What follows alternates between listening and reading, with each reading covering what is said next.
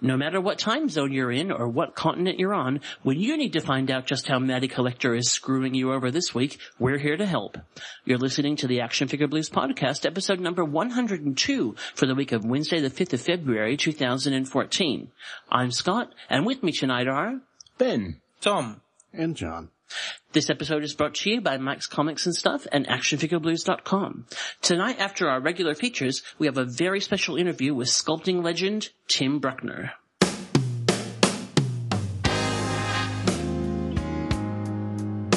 Now, come along and play with your little toys. You are a toy! You weren't the real Buzz Lightyear, you're an action figure! You are a child plaything! A toy is never truly happy until it is loved by a child.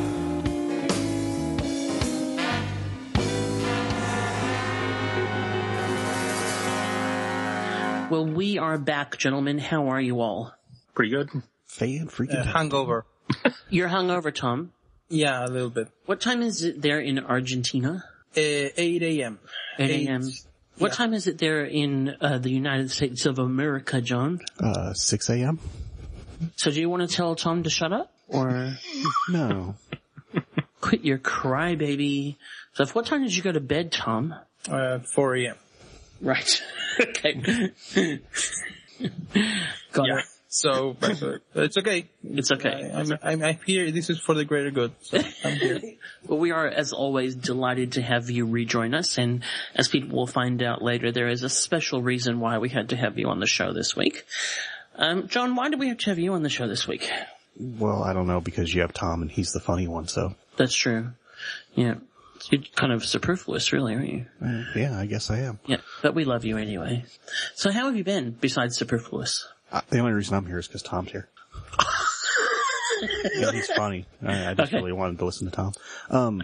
You know, I learned something this week. I learned that the stripes on the British flag do not match up exactly. The red ones in the diagonals. I didn't know that. And how did you, in what context did you learn this?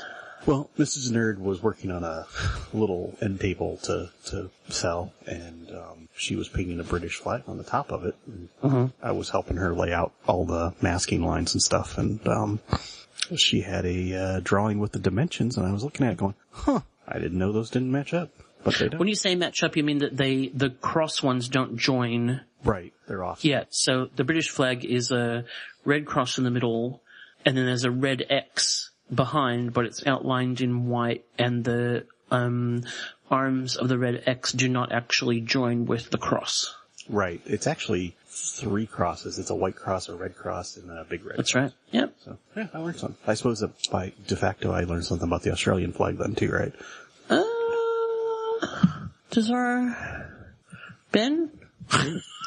I would presume the Union Jack is the same. It's the same, yeah. So our flag has got the British flag in the top left-hand corner, and it is the same. Yeah, thank you, Google Images. Yeah, it is the same. There you go. I don't know how I survived 40 years without knowing that, but now I do. No, I have no idea either. Tom. Yeah. How are you? I was just looking at the British flag, sorry. How are you? I'm fine. Yeah? Yeah, it's been a complicated couple of weeks, especially at work. I've been, I said this before, I'm a screenwriter, and I had 2 greenlit projects in the last few months of the last year. So actually I'm working in 2 whole series, so whole seasons 1 for 2 different series. Oh my goodness. And it's been exhausting. I bet. But it's been a lot of fun too, so. Must be exciting. Yeah, it is. It is. And is it all happening in the same place, or do you have to go back and forth between 2 different places? Actually, one of the 2 already started filming, and they are filming in a different country. So they're filming in Brazil. So I traveled a lot, But now that everything is set and everything is established, I'm not traveling as much because I'm working on the other series. Okay. But How far away is that for you? Like what sort of travel time is involved from Argentina to Brazil? 2.5 hours flight. Okay. It's not really that much, but it's weird. It's 2.5 hours, and you're in a different country, speaking a different language, and sometimes going and coming back in the same day. So people in Europe know exactly what I'm talking about. Yeah. Hey, we've got Queensland here in Australia. I know what you're talking about, sure. That's like going to a different country. Yeah. Yeah. Different language. Yeah. Hi, Queensland. Yeah. So, Ben, what's been happening with you, dude? My sweat has sweat. Yeah. It is so hot. It is. Here. It is. Australia's got a heat wave at the moment. It's just awful. And last Monday, my ducted air conditioning died. So Oh my goodness. we were dusting off old fans and things and trying to get air conditioning repair persons with at least half a brain, which were few and far between. Yeah. Yeah. That's not fun. No, it's not. So hopefully after putting the wind up some of them, we're getting some movement. But in the meantime, everyone's just kind of laying around moaning. Which is me most of the time anyway, Yeah, but now it's exponentially worse. My eldest started basketball today after the kind of holiday break, and where they play is basically in a big tin shed. Oh, lovely. Yeah, and so it was nearly 40 here today, which is 104 Fahrenheit, and we were so hot. But they won. Yes. Something. They won, and Miss 13 now, scored the winning goal in the dying seconds. It was very exciting. So, Fantastic. yeah, so then we had to go and get ice cream to celebrate, mostly because we were so hot. It's because the other team dehydrated first. Yeah, that's exactly right, yeah. Okay. Yeah. Oh dear. That's Australian rules. Absolutely. Last teenager standing. Yeah, it's a bit like that. Well, we've got a slightly different structure tonight because earlier in the week, Ben and I had the opportunity to sit down and record a fantastic conversation with sculptor Tim Bruckner, who is someone that we have been talking to about being on this show ever since it started. He recently, very courteously, semi-retired so that he would have time to talk to us. So it was great. And I can't wait for you guys to hear it, but we didn't want to leave you without the things that you are used to, so we're going to do those first, and we're going to get started with some articulated news. G.I. Joe ventures deep into the jungle. Suddenly, he comes upon the fearsome intruder commander. His kung fu grip is no match for his foe's crushing arms. But wait, it's the new Outback Adventurer with punchy hands. These new hands make short work of the alien. All figures sold separately from Hasbro. Before we get to our main features, we start each episode with a bit of news. Articulated news is where we discuss the latest events and announcements in the toy and collectibles world. We don't cover everything because sometimes there's so much and some of it is dumb. So we cover the stuff that's either super dumb or really interesting and leave just the average dumb stuff behind. And I am starting off this week, and you can decide for yourself whether or not this fits in the super dumb category. Let's talk about Mattel. It's dumb. Okay. Okay.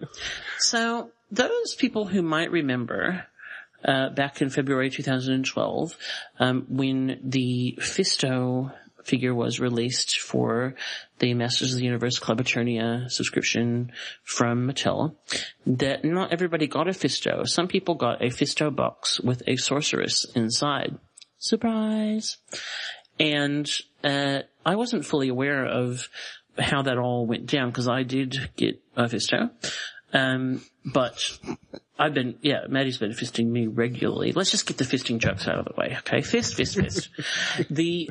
I have one. Okay. This is a missed opportunity to call it a fisting contest.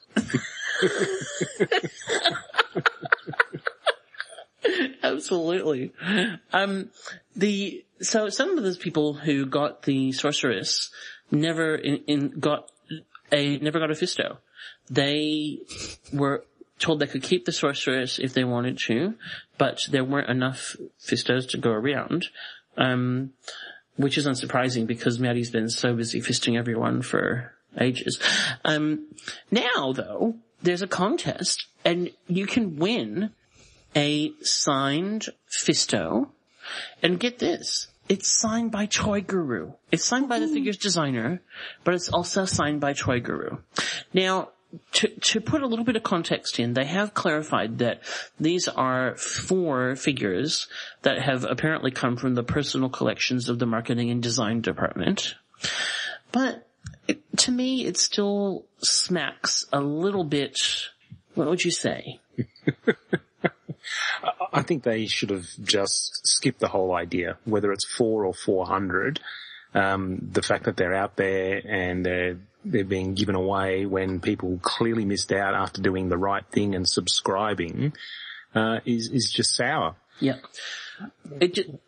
Why would they pick him after so long to do that? I don't know. It doesn't make any sense. Probably because it's the figure that most people wanted, because it's the figure that not everyone got. Maybe. But surely they would think through the backlash that might come about because of this. Like, screw-ups happen. No company's perfect. Things happen. But, it's definitely not good PR to bring up a mistake and remind people of it. Oh, I think you identified it when you said think things through. Yeah. Well, I keep coming back to, working in marketing and that sort of stuff. I just keep coming back to where are the people there with that kind of customer relations brain going, don't do that. Yeah. No. Yes. So, we're not red carding them because, let's face it, they've already got a lifetime achievement red card, and it's monotonous. So that's, and, some people, we've had comments in our forum from a couple of people saying, I think this is great. Hi, Toy Guru.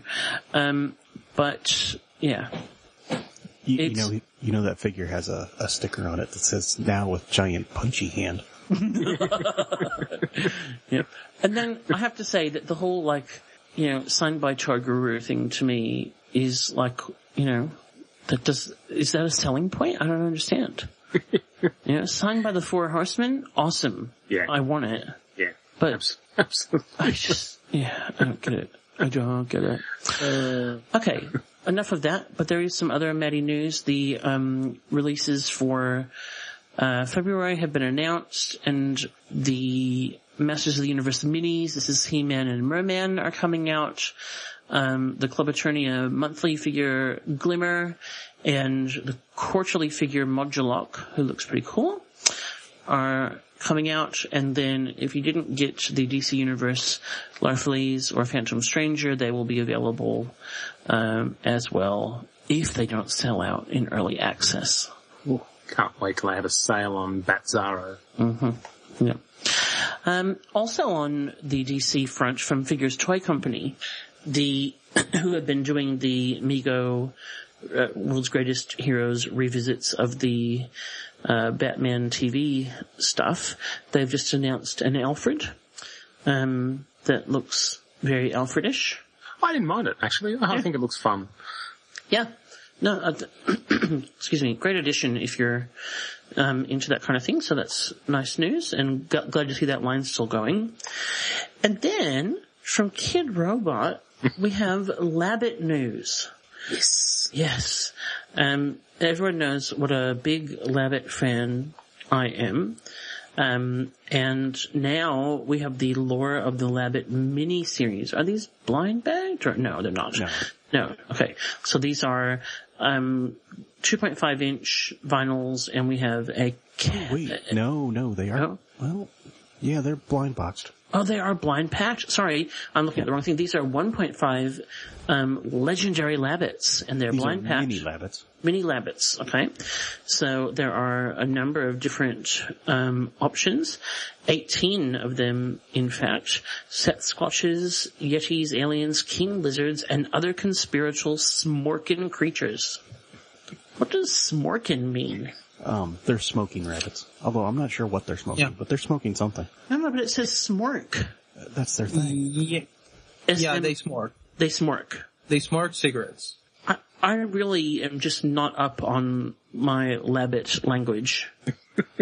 Smork. Is that like twerking or no? No. That's what you have after you've finished twerking. You have a smork. See, okay. So once you've done your twerking, then you smork. That's right. Got it. Well, I just thought being the resident Labbit expert that I should really go for this. See, I don't mind these at all. I objected to the Labbit Wolverine, partly because Labbit just, every time I see Labbit, I think labia, and I just think it's a terrible name for a toy. But hey, we've already talked about feasting. Knowing the designer of the Labbit, that's Frank Kozak, I'm pretty sure he'd be thrilled that you think that Labbit sounds like labia. Oh, really? Yeah. Well, we should get him on the show. He's a little edgy, isn't he? Hey, we're edgy. What are you saying, John? Are you saying we're not edgy? No, we are. Okay, cool. Thank you. I guess it all just depends on what he smoked before the recording. I look at this here on the Kid Robot website where it says, originally featured in Frank Kozak's 90s rock poster art, Labbit and his signature butthole were adopted by Kid Robot in 2013. Yeah. See, I just didn't, when I saw that original Wolverine one that I did a red card for, I didn't have a context for it. But now that I do have a context for it, I still hate that Wolverine Labbit. So there you go. But John, why don't you do some news now? Well, we got really, really exciting news this week because from Lego, they announced their, you're gonna make me say this again, their Kusu, set, and it happens to be, wait for it, Ghostbusters 30th anniversary. Yes! Yes! I know Twitter kind of lit up when this was announced the other day, cause Kinda. Yeah, everybody was all over this. And an Ecto-1, right? That was the other thing. Not the house though, because in the original Kusu, project, there was the brick Firehouse. Yeah. Firehouse as well. And in some of the press about this, they showed pictures of that and didn't make it clear that they're not actually making that. It's just the Ecto-1 and the minifigures. I think you could get, probably something similar if you absolutely. wanted I it think from it's Lego. fantastic. So. That makes sense. That's a good, that's a good marketing decision. Maybe if it goes nuts, then they might make the Firehouse. Well, I know the DeLorean, the Back to the Future DeLorean sold really well, so, probably that price point might have been something they were aiming for as well, I would imagine. Yeah. But, really cool. Even Mrs. Nerd, shared this on Facebook, so it must be cool. Gets her personal tick of approval. Yeah. Love it. And that is not all the Ghostbusters news because, our good friends over at Funko are coming out with some pop vinyl. Lovely. You're all excited. We've got the Egon and the Venkman. Hang on here. I lost all my pages. Oh no. Not your tabs. Your precious tabs. A Slimer and a, Stay Puft Marshmallow Man as well. I have to say probably Slimer is one of my favorite pop vinyl designs. It's great. Yeah, that is really funky. I love the Stay Puft too. Yeah. Love it. And it says, looks like Winston might come later with an Ecto-1. So he'd be sitting in the Ecto-1 or something. So, he doesn't come with the initial set, but that's alright. We get him later on. As long as we get him. Yeah. Yeah. You gotta have him. But yeah. No, they look really cool. The Egon threw me off because I don't know that I've seen a pop with, glasses before. Oh goodness. What about the, Mr. Peabody and Sherman? I forgot about that. I wasn't on that show. He wasn't in my tabs. Do you know what? That Venkman one actually looks like Bill Murray. How is that possible? Hairline. It's the hair. It's the hairline. Yeah. That is so clever. this is, love it. Love it. Plus Bill Murray has those big black eyes. Oh yeah. In real. Because he's a zombie. Yeah. I love that movie. Why is the numbering? The numbering's weird though because it's 104. Is it part of a like 104, 105 movie series? Maybe. Okay. I don't like that. No, 108 Slimer. Why doesn't it have its own numbering? Ben, you must object to this. Yeah, giving up. All right. Okay, can I move on now? Yes, please. 3A has shown some painted samples of their Invincible Iron Man. This is the kind of stylized Iron Man we talked about with the Donald Duck looking feet a while back. We got the classic Iron Man, red, yellow, a Silver Centurion, red, silver, Stealth Iron Man, blue, black, and Stark Industries prototype Iron Man with white and blue. They're okay. I don't know. Yeah, it says they'll be likely in the 150 to 200 range. Pass. Yeah. What do you think, Ben?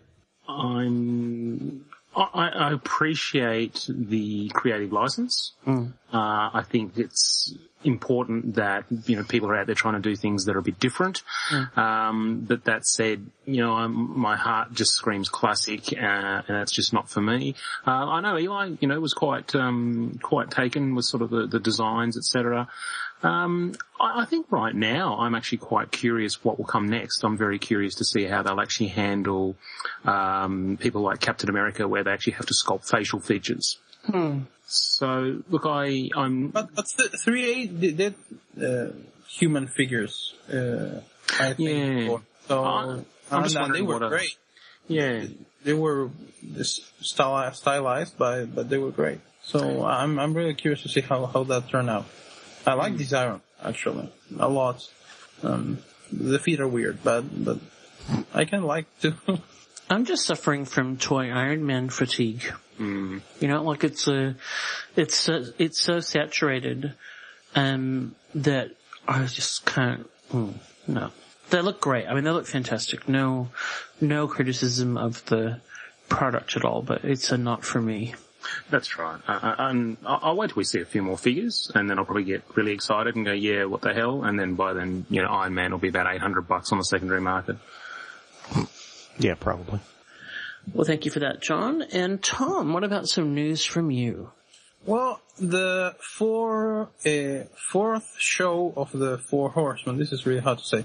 The fourth show of the Four Horsemen, Fanecstasy, is Toypocalypse for Fanecstasy. It's coming. That's hard to say when you're hungover, isn't it, John? Yeah, it's really hard.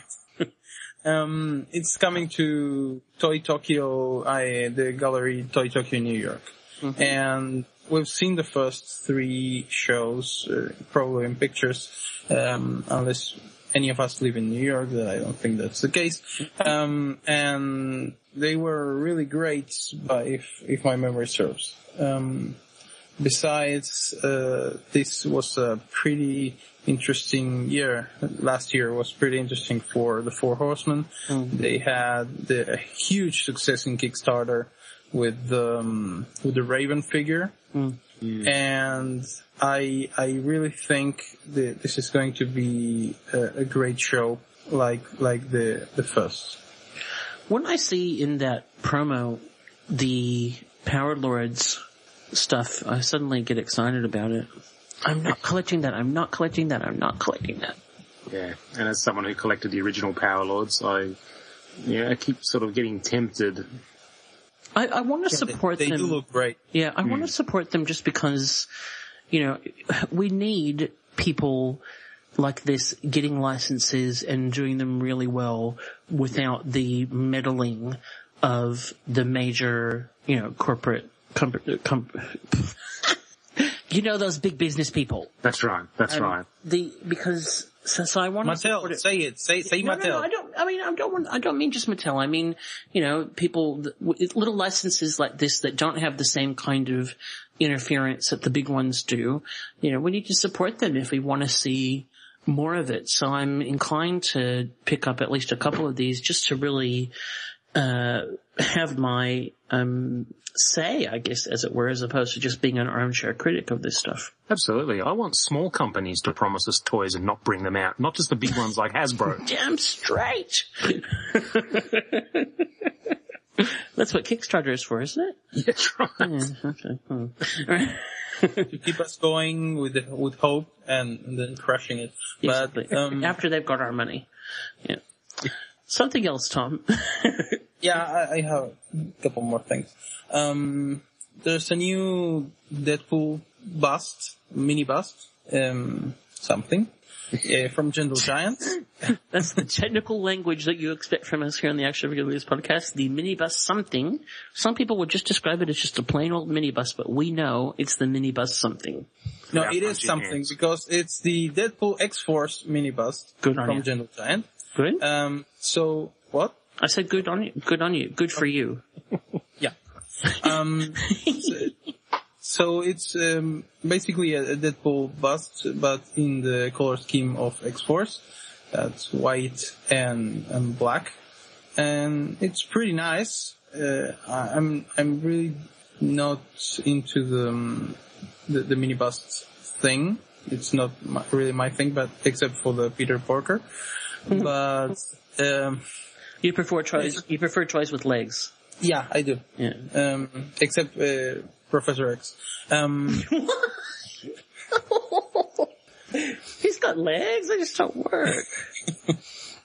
I actually the first toy I owned of Professor X was like a bootleg that had the wheelchair, but it wasn't the wheelchair, the floating chair. Oh yeah. And was just the torso stuck into the flying chair. Okay. So he didn't have legs. Yeah. Take it back. So the Deadpool bust looks really nice. Okay. Nice I think detail. Marvel doing the Uncanny X-Force costumes, the white costumes, must be just a marketing bonanza for these companies because they could take all their existing Deadpool product and then reissue it in these colours for little to no cost and make some extra money. Bowen's done the same thing. With not just Deadpool, with all the X-Force stuff. It is I think particularly the Deadpool version of X-Force was a very cool comic. So it's got just not just the artistic appeal, it actually has got a resonance for the readers. But yes, I agree. There's a license to print cheap toys in it for sure. So this is like the same bust repainted. This is just a repaint. Yeah. Oh. But it's also a previews exclusive. I wonder if it's available outside of the US. Anyway. I'm guessing probably not. Yeah. And it's going to cost $89. Mm-hmm. And one last thing. Yes, I do have one last thing I know nothing about, but I'm going to pretend I do. That's the whole theme of our show. Yeah. It's the announcement of the G.I. Joe Club, which is like third figure. The third figure for the 2014 G.I. Joe convention. It's a ECO Force Technician, or is it ECO or ECO? It's actually Eco, yeah. Yeah, ECO. ECO Force Technician Ozone. I have no idea who it is supposed to be. Help us out here, John. Well, So, John, I need a little help. In the later original G.I. Joe lines, Eco Force was out there, to when kind of environmentalism was becoming popular. They kind of tried to tie into that a little bit. And he was the ozone replenisher. So he was out there replenishing the ozone. Now, We don't need go ahead. ozone bots. At least that's what it looks in the picture. What I've read online, this figure, normally the club figures like this are done by the folks over at Boss Fight Studios, who include the former guest Katrina Arana. Hello. And supposedly there's a head sculpted under that helmet, so that's not just the figure's head. And the original one was that way as well. So the club does a real good job of taking like existing parts and adding just a few extra things onto it and having it, be a previous figure. The original Eco Warriors all had like water squirting functions with them, in their backpacks and stuff. So Well, how else do you replenish the ozone layer? yeah. Come on. So, And I believe some of them had like color change. You'd hit them with water and they'd color change, but that was past my G.I. Joe collecting days, so. Very good. Well, for a figure made with some of the parts and probably a little bit of sculpting, it looks really nice. But it's not my thing, and this is the thing of the show, right? It's not for me. Not for yes. When G.I. Joe started ripping off Captain Planet, but now come on, there's no power of heart in here. I'm sure there is. Which one is the EcoForce G.I. Joe that had the power of heart? I couldn't tell you. It's probably the Latin American one. Yeah, they really screwed us up in that show. I think there's a whole discussion topic in that, really. Yeah. You know, like cultural stereotypes in G.I. Joe. But that's for another episode. How about Ben? How about you do your news now? Me, all right, over to me. Well, I've got some news from Mezco, and if you didn't have your spirit crushed after picking up Mezco's Breaking Bad Walter White figure and you're a sucker for punishment, you'll be thrilled to know that at the New York Toy Fair 2014, there is a Mezco Breaking Bad Walter White exclusive. So if you don't have enough in-action figures of Walter White, now's your opportunity to get one where they've just painted the shirt and pants a different colour.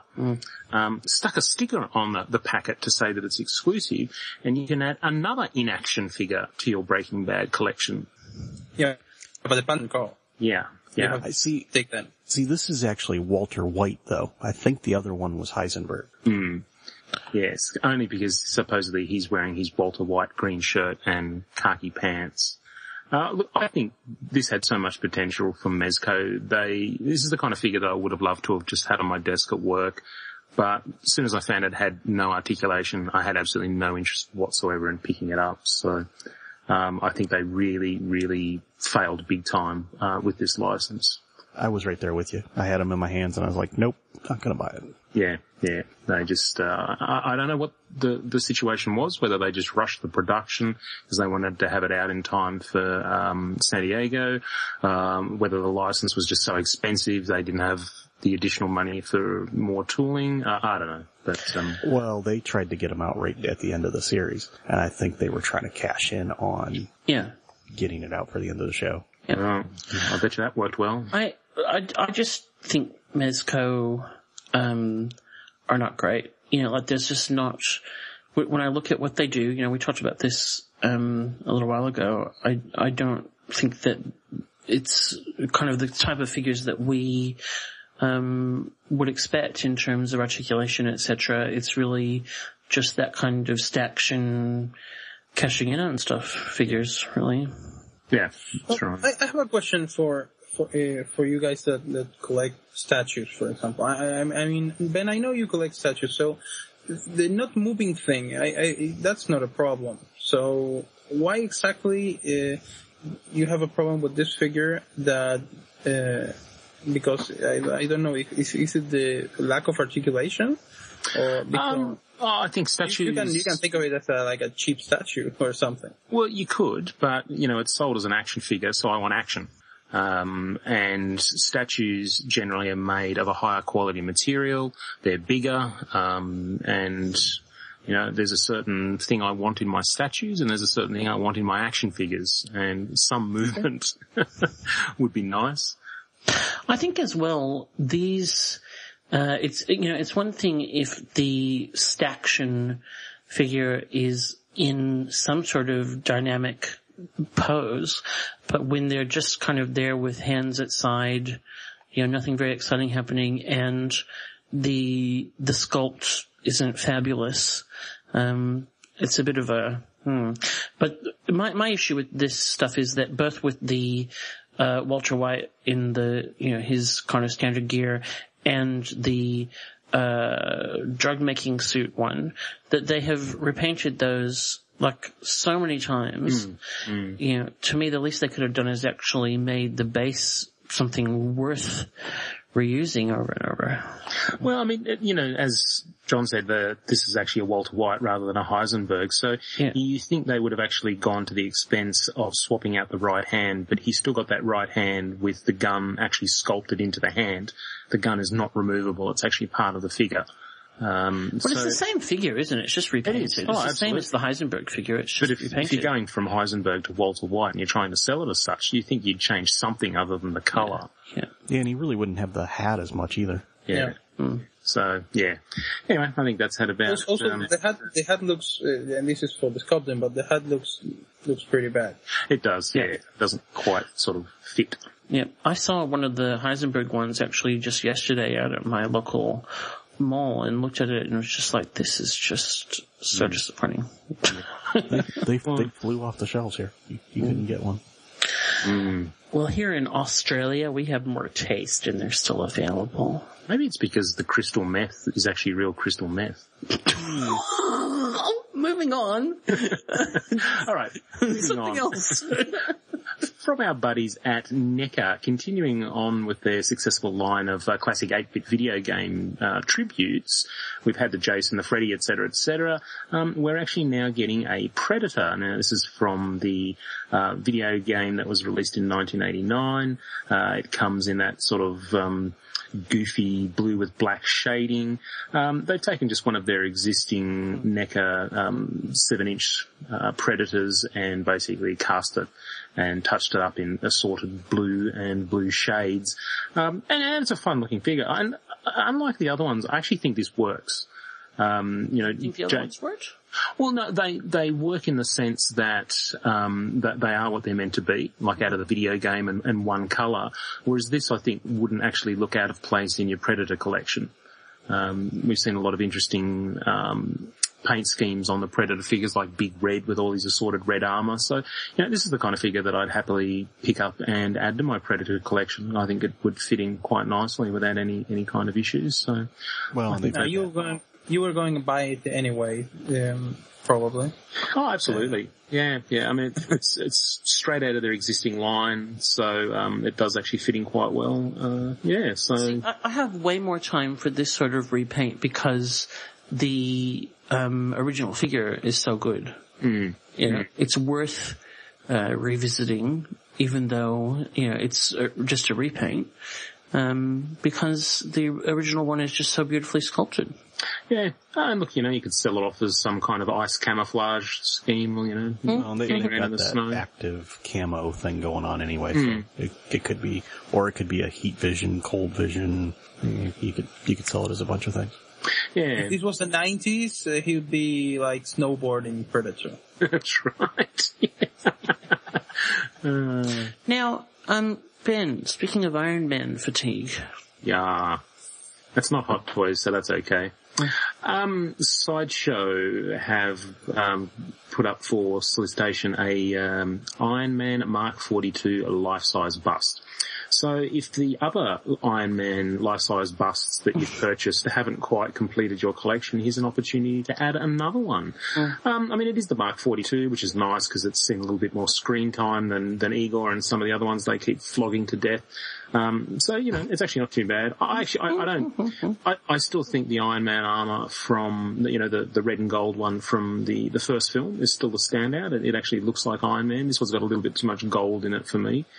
But look, this thing just looks amazing. It's got the light up arc reactor, the eye lenses, looks beautifully finished. If those shots are the final, production piece, it's a beautiful looking piece. It's, over 2 feet tall. And $3 million. Yeah. It's $1,000. And you can own it in August of 2014. I love the way they did Under the Arms. Yeah, the whole sort of silver mechanical bits and pieces. Yeah, like it's actually the armor there, and you're seeing underneath it, Yeah. I think they did a cool job with that. That's a neat little detail. Yeah. And I mean, if you had a movie theater and you really wanted to, bring it to life and not just be one of those typical chain places that's nothing but bad carpet and popcorn, well, look, I think these are the sorts of things that, would look great in a display case at a cinema as you walk in. I think it'd add some ambience to it, but, Anyway, if you've got $1,000 and you can't be bothered waiting for the life-size Igor, then go for it. Very good. Well, thank you everybody for your contributions and insightful commentary. And we will wrap up the news there and come back in just a moment with the next installment of everybody's favorite podcast game, Name That. Tell a friend. Guess who's back? Guess who's back? Guess who's back? Guess who's back? Guess who's back? Guess who's back? Guess who's back? Well, we love having John on our show, and one reason why we love having John on our show is because he brings donuts, and another reason is because he brings us the fabulous podcast game Name That, and it is time for the next installment. So, John, over to you. Well, thank you very much. They're last week's donuts, but that's okay. We're not picky. Tom eats anything. Yeah, that's true. Anything up? I'm not touching that. Wait, For $10, I'd eat anything. how about we start again? Go on, John. Anyway, last week we heard a little sound, and it was a little snippet that sounded something like this. Motorized robot at your command. Hack in and take control. Now destroy the spiders. Arm your robot Halt, or robot will destroy. for a blasting spider strike. And, gentlemen, after hearing that, do you got any guesses? I think someone's already guessed it. However, I wondered if it was something. Is something Spider-Man? Ooh, no. Oh, okay, well, I'm wrong then. Never mind. No. Is it Mask? It is not Mask. Someday it's going to be Mask. G.I. Joe. It is not G.I. Joe. Simpsons. No. Glamour Gals. Star Wars. Oh, man, I've been looking for another Glamour Girls commercial. I haven't found a good one.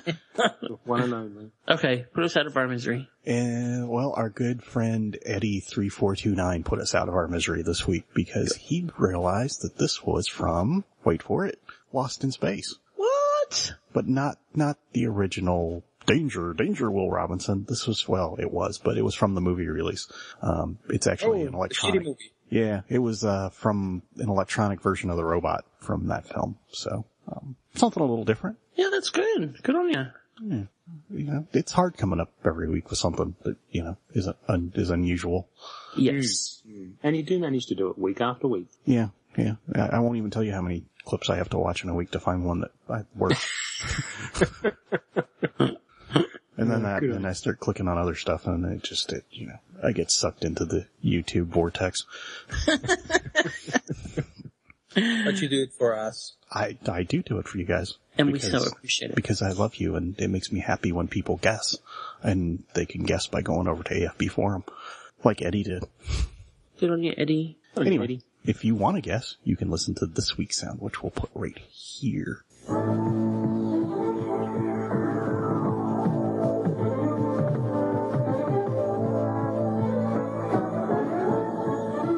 Enter the world of with thrilling adventures let you soar beyond the limits of your imagination. With a valiant force merges together in their robotic to challenge the might of demonic minions and menacing machines. And one more time.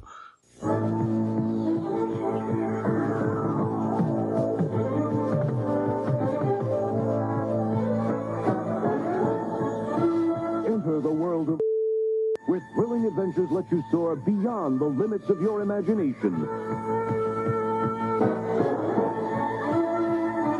With a valiant force merges together in their robotic to challenge the might of demonic minions and menacing machines. And like I said, if you want to guess, come on over to afbforum.com and make your guess there. And if you want to be like forum member stars, come on over to tvandfilmtoys.com on Tuesdays and Thursdays, and you can guess on the picture one. And, it's the same thing, just it's pictures instead of audio. And Stars went over there and answered a whole bunch of them this week, so, Woohoo. And he got them all right. Yay. He's a cool dude. Yep. Good job, Stars. Good on you. Well, thanks very much for that, John. We will be right back in a moment to talk about the new items that we've added to our collections this week.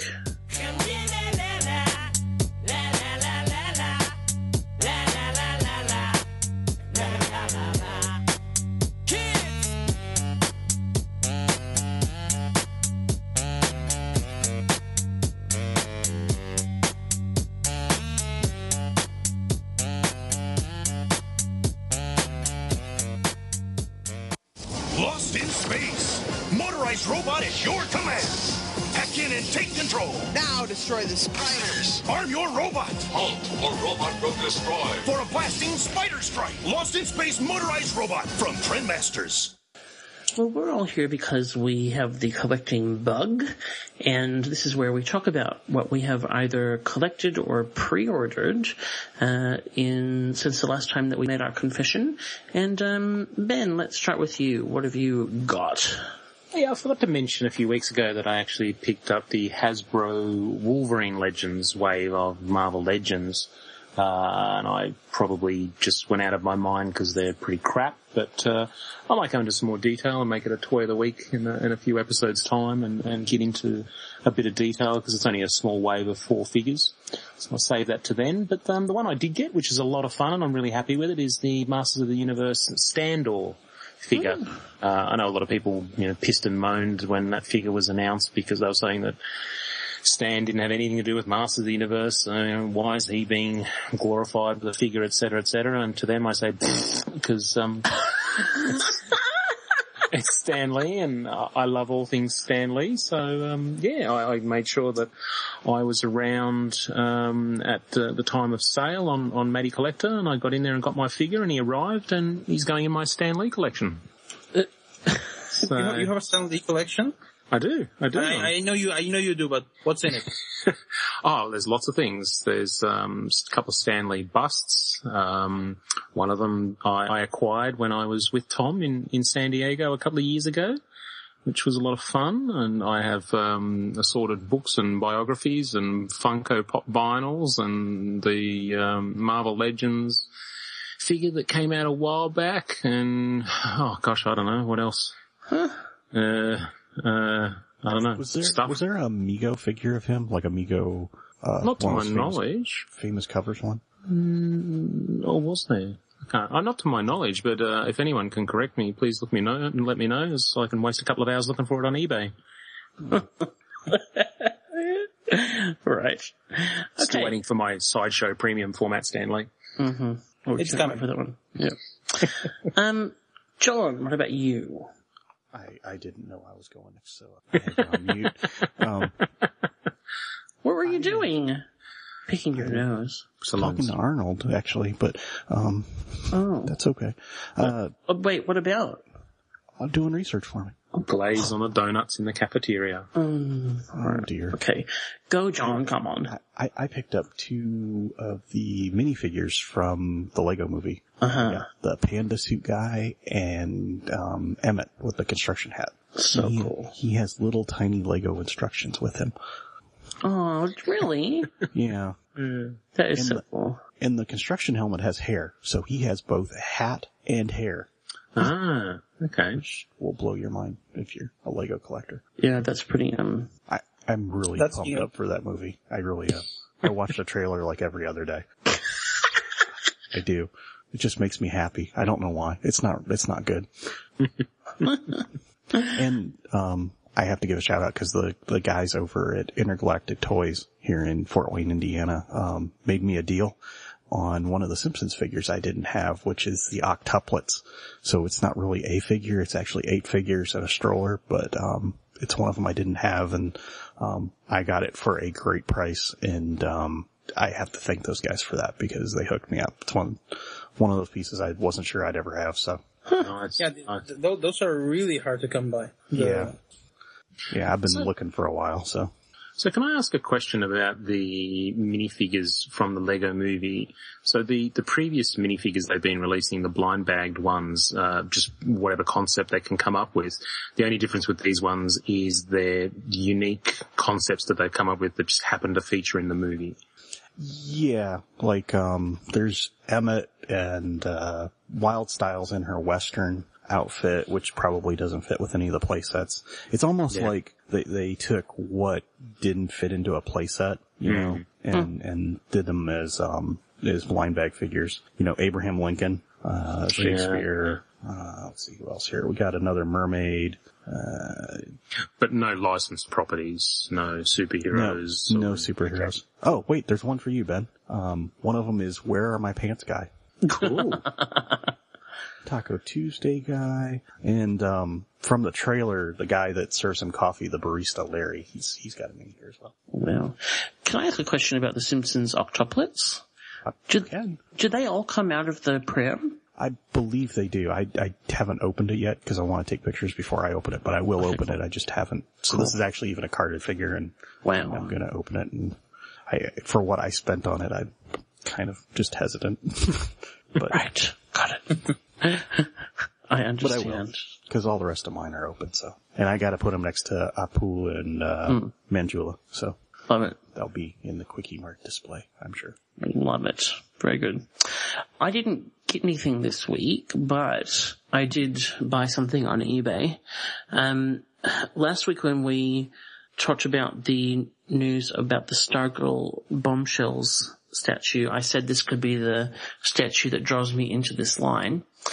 And I decided I've pre-ordered that. And then I thought, well, if I'm gonna, collect this, I've got to have the Wonder Woman at least. And so I better go see what she's going for on eBay. And actually not too bad. The Supergirl one though seems to be, it might just be what's on eBay at the moment, but the Supergirl one seems to have really inflated in price on eBay, so I haven't bought that yet. But I had a bit of an eBay drama while I was trying to buy Wonder Woman, because there's sometimes a funny thing with some of the, international shipping stuff where when you look in the listing, like if it doesn't list a shipping price to Australia, if it says you have to contact the buyer, I don't even bother. Because, I want to buy it now and I want to know how much it's going to cost. So, but sometimes I've had this happen to me before where you can see the price in the listing of how much it's going to cost. And then when you buy and it says, please go to PayPal to pay now, then it says, the seller hasn't specified shipping to your country. And so this happened to me where I bought one and, I clicked commit to buy, and then it said, please go to PayPal now. And then it said, this can't be completed because the seller hasn't specified this to your country. But it didn't actually make it clear to me that I had actually, committed to buy. It was like, this can't be completed. And there was a cancel button, so I clicked cancel. And then I found another one that was actually a better price, and I bought that. Then I went to my eBay summary, and both of them are sitting there in my purchased items. And I was like, shit. So thankfully I just sent a very nice message to the buyer of the other one and said, look, I've made a mistake. This was confusing and it's totally my fault. I apologize, but if you would please kindly cancel this, I would really appreciate it. And he did. So thank you, nice eBay seller. Nice. But boo eBay.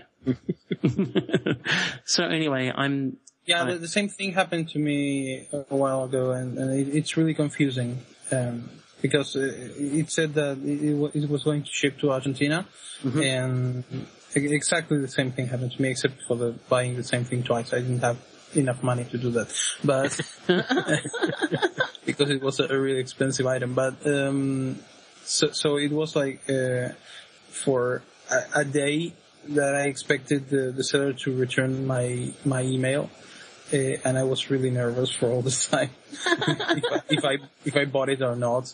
I wasn't entirely sure. Yeah, I think it's something about obviously the settings and the way they've got their selling stuff set up. But I've had something similar happen where this was a Bowen the Groot bust, which was a website exclusive, and so I had to get it from eBay, and I found one, and it was a good price, and the shipping was really reasonable, I thought.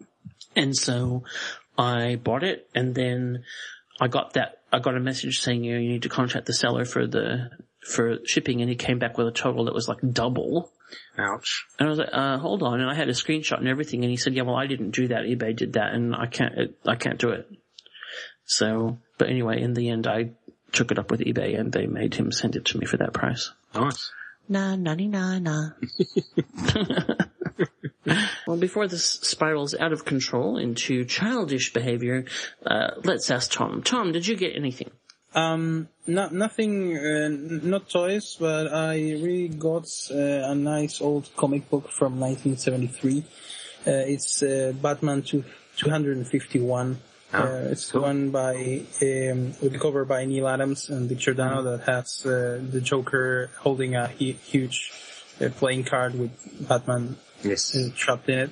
It's really nice. I really wanted this issue because it's one the Joker kind of turned from the goofy clown prince of crime to a murdering psychopath, and I can relate to that. Does it mirrors your own life journey in some way? Is that what you're saying? Or?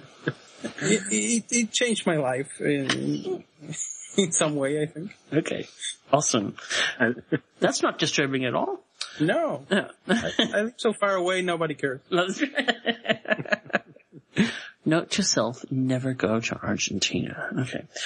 All right. Well, thank you very much for that, Tom. I think we should move on and come back and award another red card to something or someone in the toy universe. What is this, Bizarro World?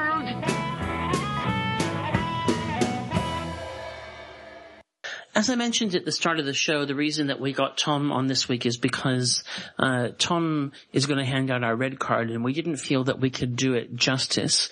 Now, this is a AFB podcast first. Not only did we bring a guest, I mean, Tom's not really a guest, but someone on specifically to do red card, but we have never red carded an entire country before. So I'm a little bit concerned that we might be starting some sort of diplomatic incident here, but we'll just see how we go. And Tom, I think you need to do the honors and explain. I'll try to do this whole thing justice. The thing is, the Argentinian government is trying to prevent dollars from the national treasure to go to foreign countries, because that's kind of this is what they're saying. This is unstabilizing the economy. So there was like a political decision to along with some other political decisions, but this one is the one that affects me and some other collectors, is that they decided to limit the times you can buy stuff outside Argentina. So if you make more than 2 purchases over $25 a year, you have to be signed up as an importer. So there's no, I can't do it anymore as a private collector or as a private citizen. Basically what being an importer means is that first you have to pay more taxes, then every item you get is going to be held up at customs, and you have to pay taxes for it. And then you can't do all the paperwork yourself. You have to hire somebody that does all the paperwork for you and gets the stuff from customs, etc. So basically, if you need to sign up as an importer, you're going to be spending way much more money than the other way around. Well, basically $25, except if you're buying from like China or whatever, little small stuff that is with free shipping. $25 is anything you buy online, because $25 actually anything you buy is going to cost only the shipping is going to cost more than $25. So basically what they managed to do is to avoid people from buying, and this applies to PayPal, eBay, Amazon, whatever. I don't think I really don't think the money that was going outside by private citizens is that much. But I really can't judge a political decision. Well, I can, but I mean, if I was sure this is for the greater good, I know a lot of collectors and here, and they're basically, all of them are basically good guys. So if we were sure this is for the greater good and to keep people, poor people, with better salaries or whatever, and social plans or whatever, we would be okay with this. We really don't think, I really don't think, this is going to work that way. So I'm not giving the red card for a political decision, because if this actually works and this fixes the economy, I'll eat my own words. I have no problem with that. I'll accept I was wrong. But for now, but for now, and for basically cock blocking the entire collector community of whatever, because this goes for toy collectors, comic book collectors, bronies. I don't know. I know a guy that does BMX. He does extreme biking or whatever you call it, and he gets all the parts from outside Argentina. So basically, any hobby you have that requires getting something from another country is going to be a little bit fucked up right now. So for that, I can give the red card to the Argentinian government. Right. There you go. So this is our first red card to an entire country. And I think it's deserved. It seemed like it would just cause people to create these like brokerage houses where, hey, I'm an importer and I'm gonna, take my cut off the top because I got all the money to pay for the paperwork. I don't see how that's what's probably going to happen. I'm guessing because basically here the collectibles don't get here by huge comic book stores or whatever. It's always I said this before. The secondary market here is probably the best way you have to get something. I never buy toys at retail, for example, because it's actually cheaper for me to get with a friend or something and buy them online, or simply find someone that was buying them and buy it from him or her in like eBay or something in Argentina.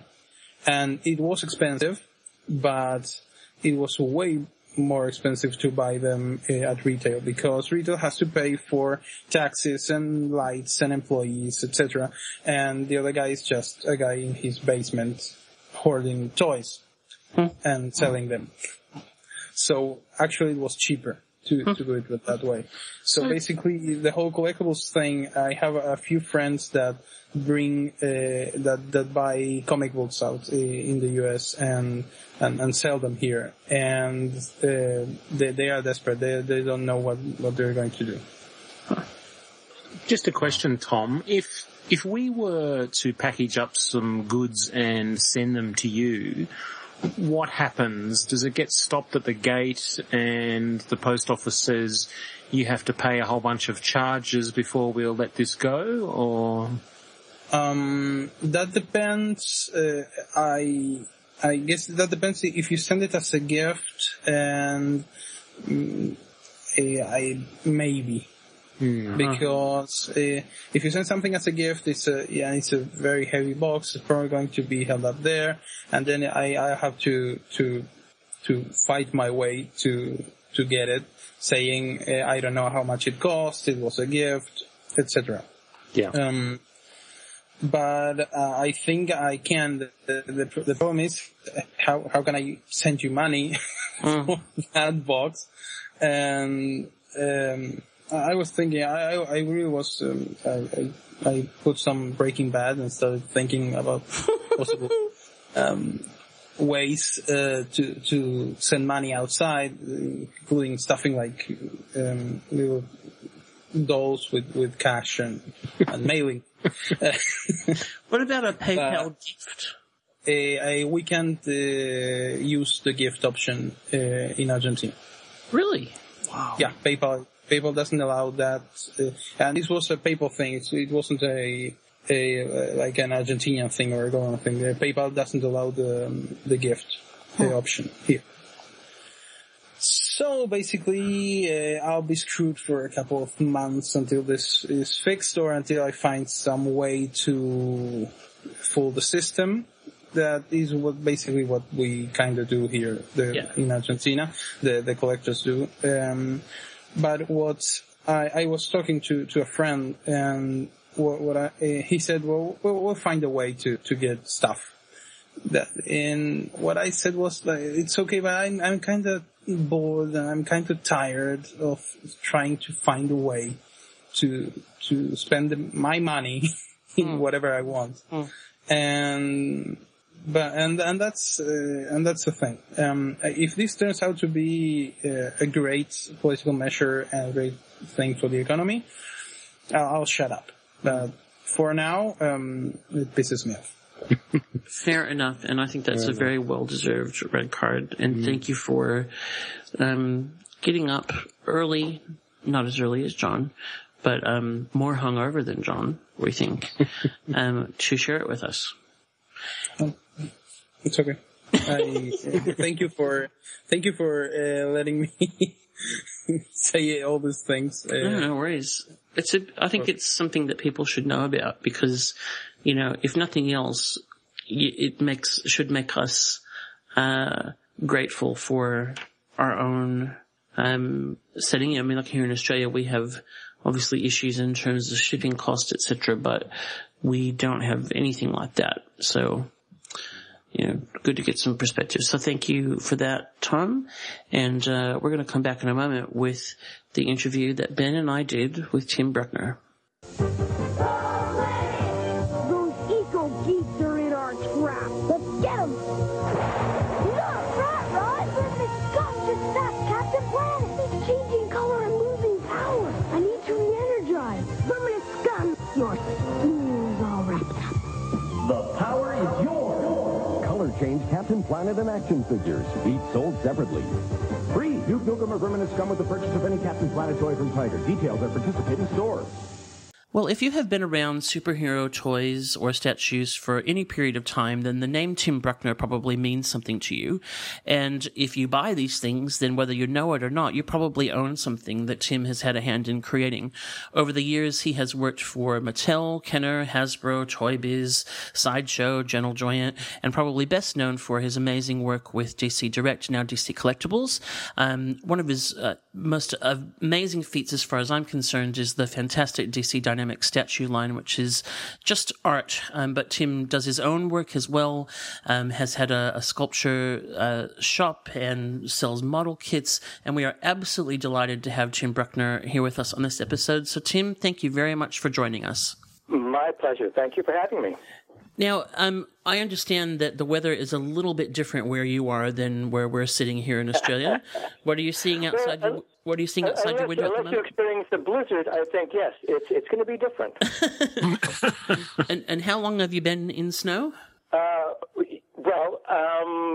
It started early for us, and it's continuing. It's going. It seems to be wanting to make up for lost time. We didn't get much last year, so it's deciding that it's going to flex a little muscle and show us what it can do, and it's doing a good job of it. And what part of the States do you live in? We're in Wisconsin, but we're about an hour or so away from Minneapolis, St. Paul. So all of our culture endeavors and radio stations and the like come from Minneapolis, St. Paul. Okay. Which is a great, great city. I mean, or Twin Cities. It got all the benefits of, Chicago or New York, but it's a lot smaller and a lot less aggressive. And are you native to that area? I grew up in L.A. Oh, wow. Yep. I I grew up in L.A. and had worked there for many, many years, and met my wife, and we got married in New York, and then moved back to L.A., and we stayed there for about 3 or 4 or 5 years, and I wasn't working for anybody local. I was working for people in New York or Chicago or Jacksonville, Florida. So we thought, well, we'd come to Amory, Wisconsin, where my wife grew up. We'd come here for a summer, and that was 27 years ago. And the amazing thing to me, growing up in L.A., in a suburb, you have a backyard, half of which is grass and half of which is cement. And so we moved here to this hobby farm with 40 acres, and I was just amazed that you could look out your door and not see another person or another house. It was just astonishing to me. The space was remarkable. And that's what I've always loved about this is just the room you have and the feeling of space and the seasons. As in LA, there are no seasons. There's rain and then there's no rain. But here, there's a certain urgency to get things done because you only have a certain amount of time to get them done. True. And that's been really beneficial as well. My work ethic has improved dramatically since we've been here because there isn't this sense of being open-ended. I can get it done next week. Well, maybe next week after the weekend. So it's been really good here. That's fantastic. So tell us a bit about the journey for you to the career that you've had. One thing that I'm always fascinated by when we talk to sculptors and designers in particular is the road that led them to designing toys and these sort of properties. So for you, I know it was an interesting journey. So tell us a little bit about that. Well, it's and you're right. Every sculptor I know started off doing 6 or 7 other things. And somebody introduced them to someplace else and somebody else. And so, I don't think I know anybody who actually started off wanting to do this. Because, the job description, here's an idea. You can sit in a room 8 to 12 hours by yourself and push little bits of wax around. Doesn't, on a surface, sound all that appealing. So I started sculpting when I was 7. Wow. When I was growing up, they had these little candy wax tubes. They were like maybe 4 or 5 inches long, and they were like beeswax or something, paraffin of some kind. And inside of it was this sugar concoction that was designed to put you into insulin coma as soon as you got halfway through. And I started sculpting with the wax. And I think the first things I sculpted was a head of the 7 dwarfs, which I thought looked exactly like Grumpy. In hindsight, it probably looked exactly like somebody's thumb. But that was where I started, and I just kind of, I bought clay and played with plaster molds, and was lucky enough that my parents were sensitive to me wanting to be involved in the arts and create. And so they bought me art books and just the exposure to that kind of stuff. Looking at Michelangelo or Bernini or Cellini or Rubens or any of that stuff, and I thought, no, that's cool. That's what I'd like to do. So was it a totally self-motivated thing, or was there any one or thing around you that inspired you to start even thinking about sculpting in the first place? It kind of came. I was also a huge monster movie fan. Okay. Yep. And Lon Chaney was a god to me. And so, when I was doing research and just talking to people, and I said, oh yeah, he sculpted his own stuff and he did this and did that, and I thought, oh, well, that's kind of like what I want to do. And so it was just kind of convergence of classical art and popular art, and monster movies, and all that stuff just kind of made me think, I kind of get this. I mean, this is something I know or understand at a level that I don't understand anything else. And so the more I did, the more it it inspired me to do more, and that's it's snowballed in on itself, and that's where it started. So, Tim, tell us about the jewelry, the stint in the jewelry business. How did you go down that path? Oh God! Well, I was in my Renaissance phase at the time, and I was sculpting a button that I thought Julius X would wear, like I had a clue, you know. And the guy across the street from us owned a jewelry store in Beverly Hills, and he was friends with my mom and dad, and he came over and I showed it to him, and I said, you know, what do you think? And he said, well, how would you like a job? And I thought, yeah, okay, I'll do that. And so, we lived in about 26 miles from where the shop was. But that was my start. I got to learn wax carving. I got to learn mold making. I got to learn wax metal chasing. You know, all of those things have played into my career in a really dramatic way, and it was a great education. Not only do you deal with the aesthetics of something, but you're also dealing with the practical of here's in my mind's eye, I want to make this thing, and then with the engineering point of view, here's how I can make that thing. And so it was invaluable for me. And I did that. I was 17 or 18 when I started there, and I worked there for 2 years. And it came down to there was a dress code, loosely a dress code. And the owner of the shop and the boss suggested that I might be more comfortable dealing with some customers if I were dressed for the part. And I realized that I wouldn't be. And so we parted ways, and that's what started my freelance career. What was the dress code? Burgundy polyester pants and shirt. When you go into a clothing store and you can stretch your pant out and have it snap back, that's not a pant I want to wear on a daily basis. That is hilarious. So it wasn't something I'd already thought that there was something else out there. There was that, for the jewelry store, he was a big game hunter. And so for the time I was there, I must have sculpted hundreds of animals. I mean, elephant and kudu and water buffalo and just over and over and over and over. And at some point, you can only sculpt so many elephants. True. And decide, it's either me or them. And so it was a great education, and I met some really wonderful people. But it was a point where I knew what I could do, and I wanted to be in a situation where I didn't think I was going to be able to pull it off. So, you in those days when you freelanced, you had a book. I mean, you actually had a physical portfolio where these days, you have it, it's all online, but you put your book together and you take it into art directors and they'd say to you, well, I see you can do so-and-so and so-and-so, but could you do a Siamese cat wearing a pirate uniform with a peg leg? And you would say, of course. In fact, I did one of those at lunch. You took any job, and then you went home and you tried to figure out if you actually knew how to get away with it. Yeah. Oh, wow.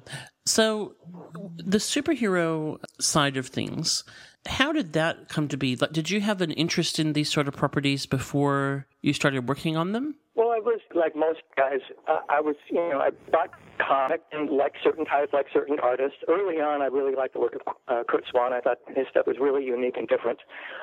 But then then I happened to come across Famous Monsters of Filmland, and then comics were dead to me.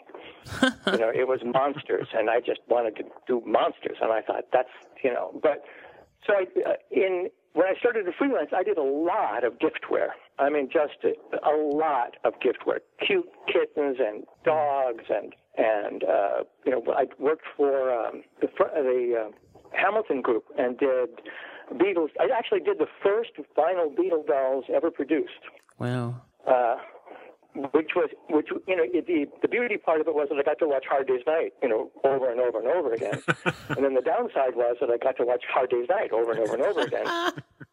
So, I knew the lines, unfortunately, and more unfortunately for my family, when I'd come in and I'd be Ringo or George, and they'd roll their eyes and show me the door. So, but I did a lot of giftware, and then happened to meet a guy who lived in Minneapolis who had a deal with Toy Biz, and showed him my book, and he said, "Yeah, would you like to start doing, comic book characters and action figures?"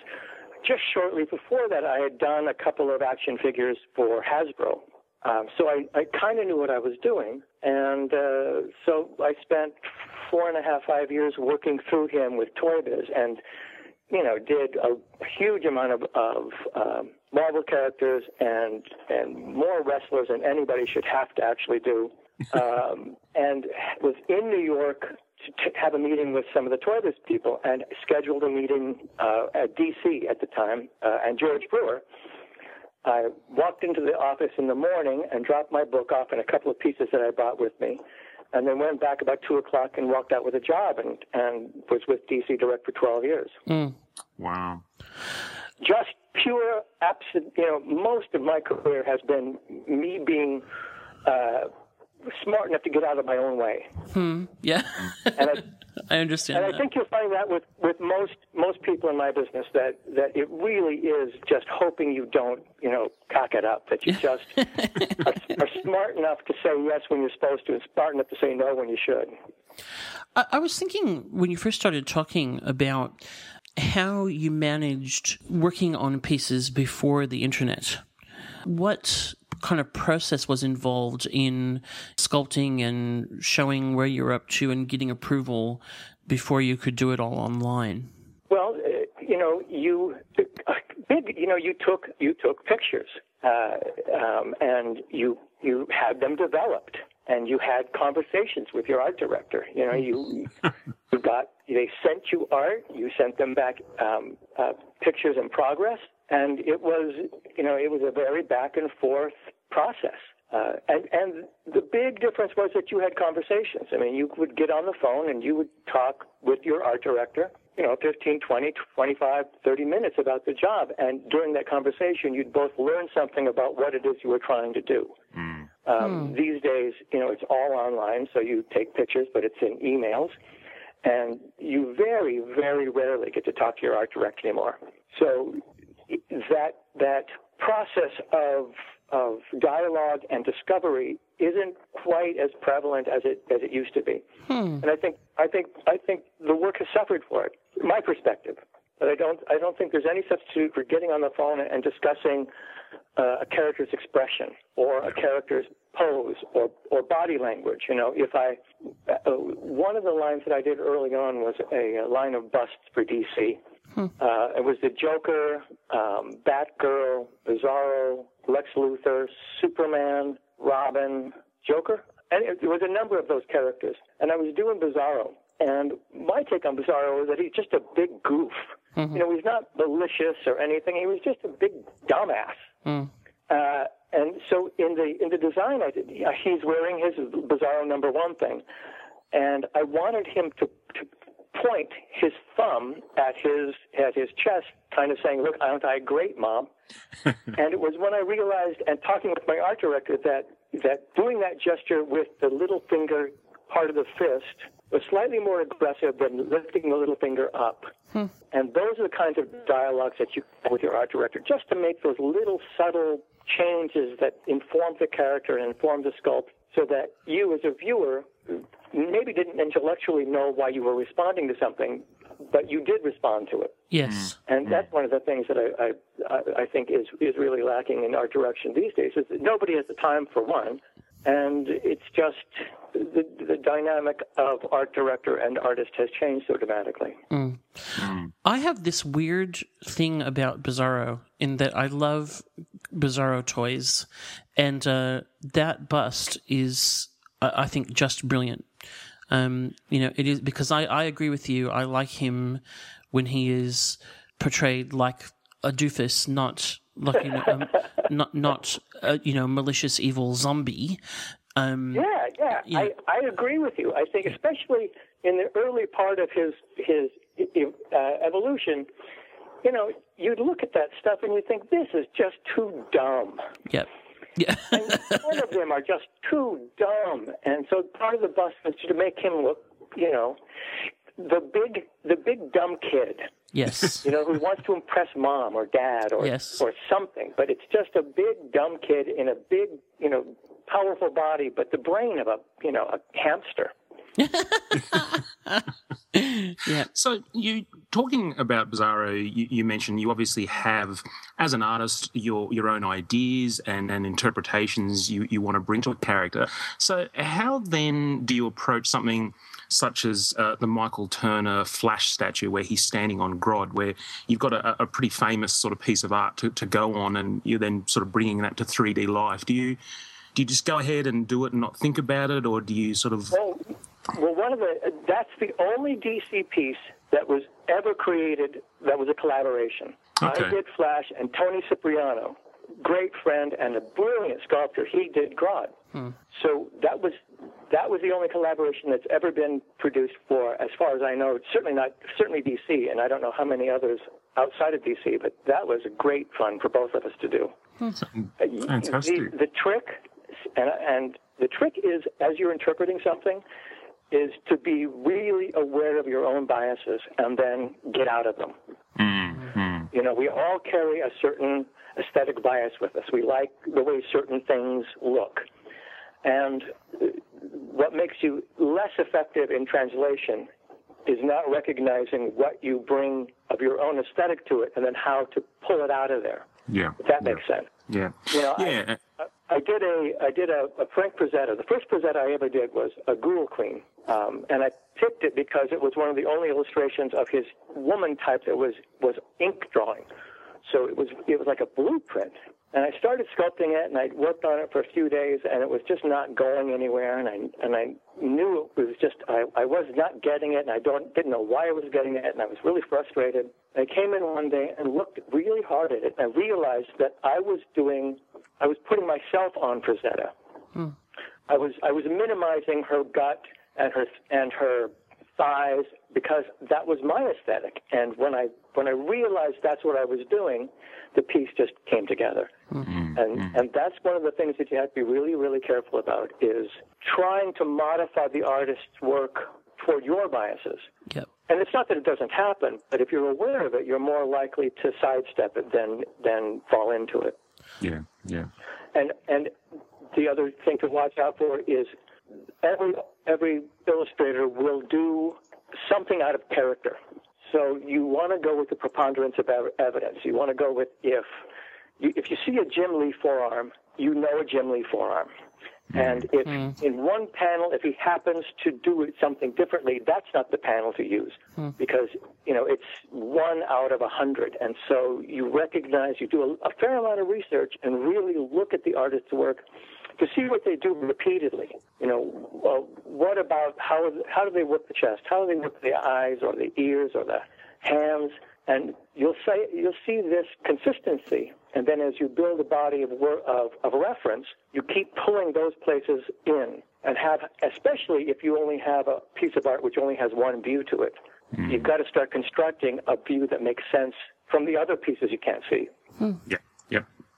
Very good. And you know, and some are harder than others. You know, there are artists like Frank Miller who's incredibly inconsistent.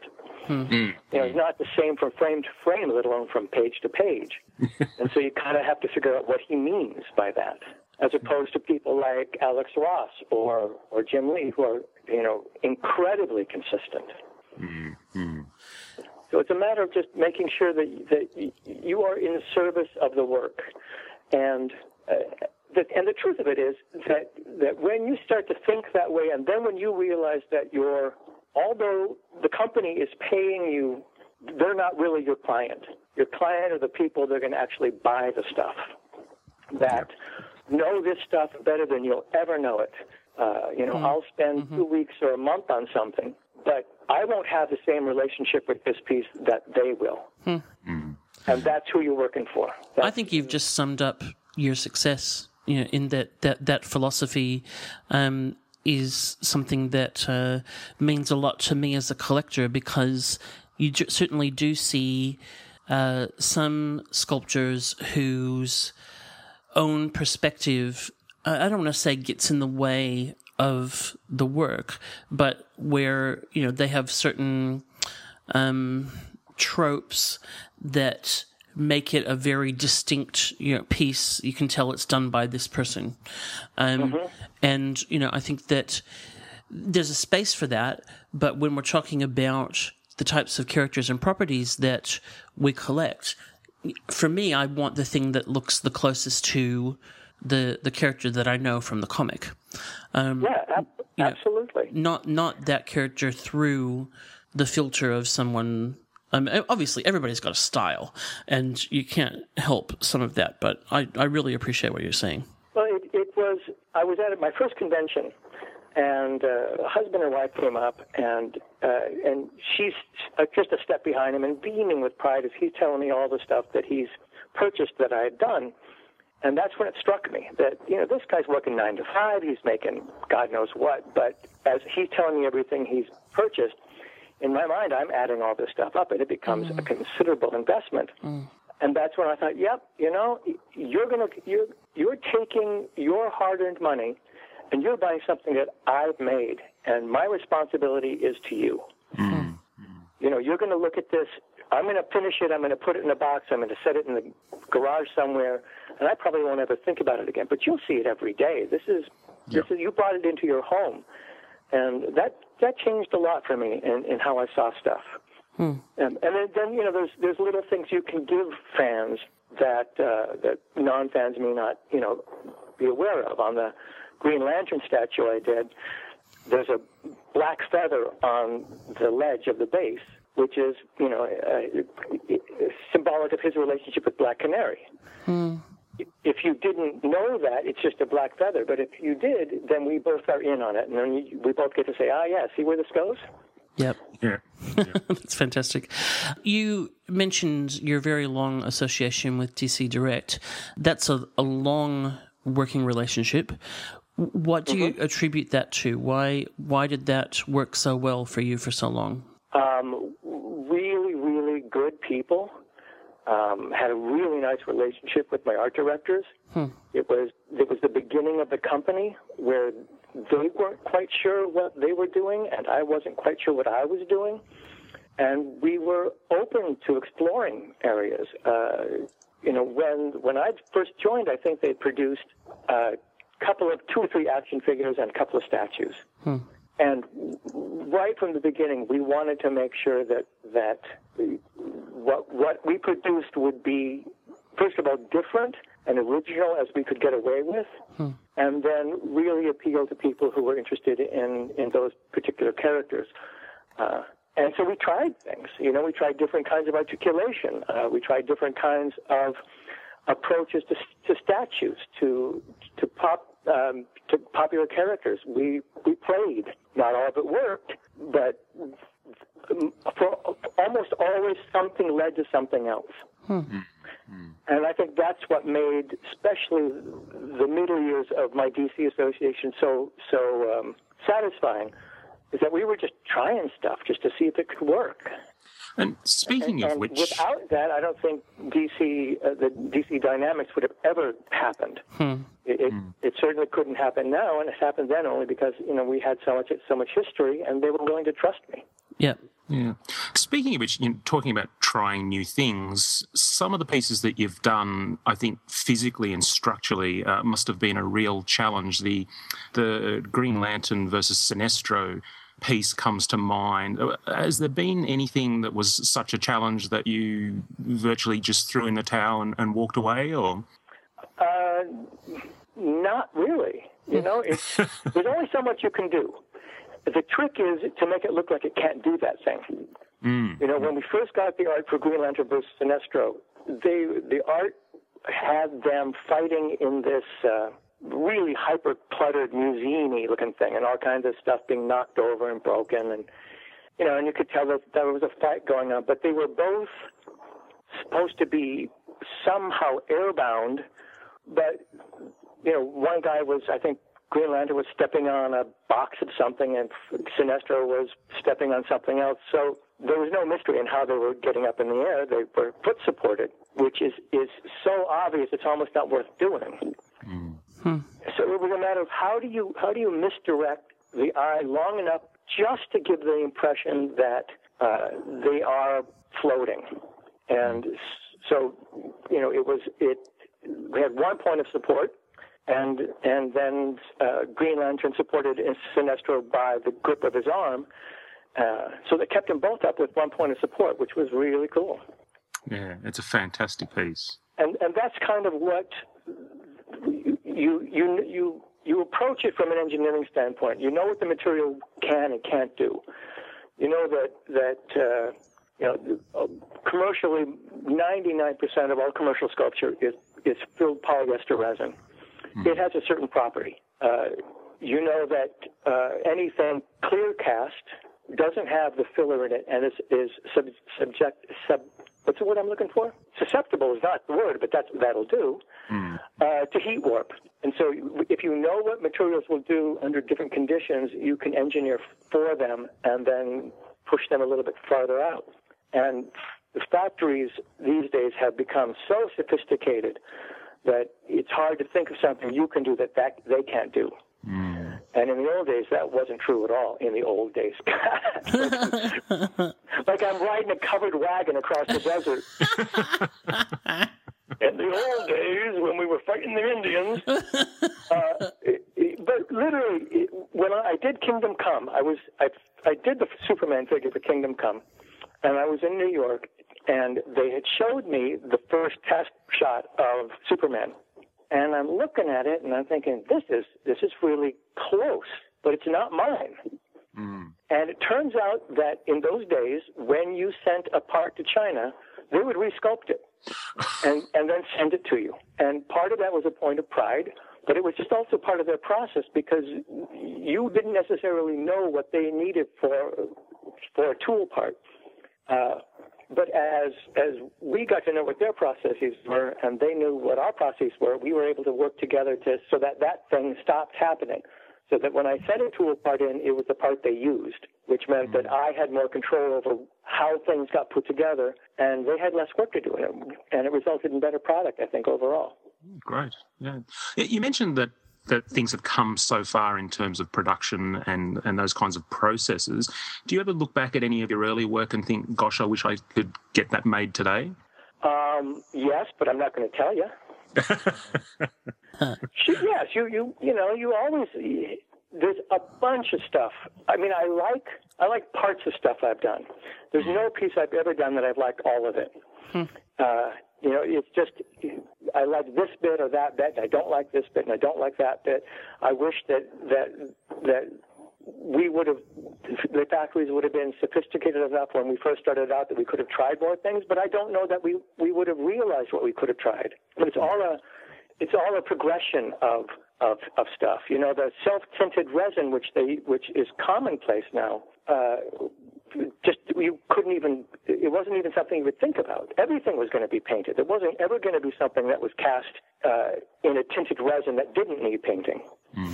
But all of that stuff, leads you, when you can see what they can do, you start thinking in terms of what you can do. And then you just keep pushing each other along. If, 5 years ago, or 6 maybe, or even maybe a little longer, DC Dynamics wouldn't have happened because there wasn't the technology to be able to produce a base with a hollowed sculptured core. And now, it's a matter of course that you can do that. So tell us about how that line came to be. I've got the whole set. It's the star of my collection, I reckon. God bless you, my son. And and I also find it's something that, a lot of my stuff, people who don't know the characters look at and go, okay, you're a little bit weird. But I bet people think that about you even without looking at your stuff. You're exactly right. But that line is something that even people who aren't, familiar with the properties or understand collecting can really look at and appreciate because it's just art. So how did it all come about? Well, I'd done a personal piece, Prometheus, which is, it was a guy who was rising out of this swirling smoke, and he's got two flames in the palm of each hand. And that came about because I wanted to see if I could get a solid figure up in the air and have it feel like it wasn't necessarily earthbound. And it kind of worked. And I thought, well, now, what if you really push it a little bit farther? And George Brewer and I've known George for many years, I pitched it to him, and I thought, here's what we could do. We could do these characters in these kinds of hyper-dynamic bases that are so affected by light and motion that it gives you the sense that this character is actually, doing something other than just waiting for a bus. And I want to base the art on J.C. Leyendecker, because J.C. Leyendecker's work is so graphic that it just seemed like a natural. If you look at his Arrow shirt ads or something, these guys are Superman without the S. So it just seemed right. And the first character we tried was Aquaman, and I just lifted the design concept from Leyendecker. The portrait of Aquaman is a Leyendecker portrait. There's no getting around it. And the graphic quality. And then I did a lot of research on water in motion and looked at a lot of video and then kept freezing the frame to figure out what it is you see in motion. And that's how that came about. And then we tried, there's always going to be the characters that DC's always going to do. Superman, Batman. We got Sinestro and Green Lantern in there. We got Joker in there. Supergirl. Some lent themselves better to the concept than others, but that my job was to try and make sure that it held together as a line, and try and overcome what to me were design issues, and some worked better than others.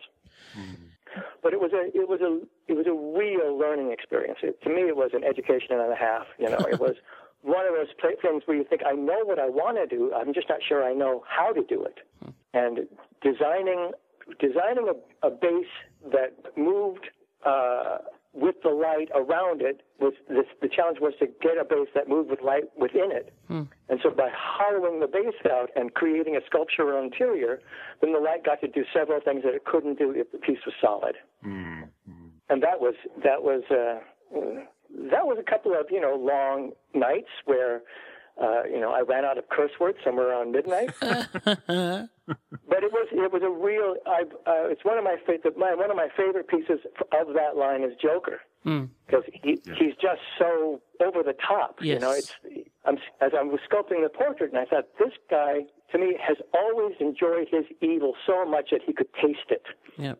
And I thought, well, okay, then let's bring the tongue out, and he can taste it now.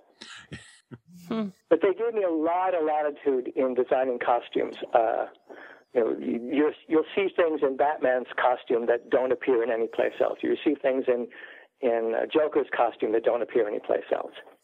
Originally, Supergirl had her eyes closed, and I was profoundly disappointed that they didn't keep that, because if you think about what a young girl, her reaction to being able to fly, she'd just close her eyes and twirl around and have a hell of a time. Yep. I love that Supergirl piece because of the joy in her face. It's a beautiful, beautiful piece. Thank you very much. I went outside and ran around like an idiot and twirled around, and I thought, yep, that's flying. And I'm ever so grateful there's no pictures of that. I can really see how the eyes closed would have worked, but I can also see... It really did. I think images of that version are up somewhere. Okay, I've never seen it. I can also see why they would bulk it that just commercially. But yeah, I think there's a and I don't know how to actually say this, but I think the consumers are a lot more sophisticated and a lot more sensitive and a lot more aware. Yes. Than companies gave them credit for. Absolutely. I think that, and especially if you take into consideration that all of these characters have some humanity in them somewhere. Yeah. Even the bad guys, have got something that resonates with the human experience. If you can tap into that, then people react to that. People will see that this is this girl who's just having a hell of a time, enjoying the hell out of herself. And you can give that up, because if you've ever seen a kid do any of that stuff, that's what they do. So just sort of closing out on DC Dynamics, The Flash. And moving on. So he's It's been lovely gone. talking to you, gentlemen. You guys have a good night. It was this was at the point when DC was going through its evolution, and it wasn't going to be DC Direct anymore. And there were some significant staff changes and relocations, and I think probably some different perceptions of what product they wanted to make and how they wanted to make it. It would have been the only Flash that you could actually see his body inside a speed blur. I'd sculpted roughed out the entire body and cast it in resin, and then worked the clay around it. So the idea was that you'd create the body as a fully painted paint master, and then you would plug him into two halves of a speed blur, and so you could see him inside that. Yeah. And I thought that would be, because that's what you see when you see it in comics. You see his indication of a full form inside the speed blur, and that's what I was hoping to get to. And then they just decided that DC Direct was done. That's such a shame. And there were so many other characters that I thought would have really lent themselves to that application. Yes. Captain Marvel comes to mind. Sorry? Captain Marvel comes to mind. Oh, yeah, or Red Tornado, or Mr. Freeze, or Martian Manhunter. All of those guys would have been great, but there you go. My eldest daughter is a Flash fanatic. And there is great bitterness in our house about the non-production of that statue. I regret telling her about it, because every time that these come up, she's like, "But they never made Flash." Tell her it was the work of evil people, and there is karma. No. Oh, no, there is karma. I don't know if there's evil people, but I know there's karma. Yeah. I love it. Yeah. I think what we need is a bootleg. Yeah. And so, moving on. Yeah. Oh, it was, that was one of those things that one of those projects where you get to the point where you think maybe this won't work. But had there not been Aquaman, there wouldn't have been. The original DC Dynamics Batman had bats that flew in and out of the fog. I think there were 8 or 10 of them. And I thought, this is really cool, because then you get to see him being so stoic and just, being there and having these bats swirl around him. That would be kind of a cool dynamic.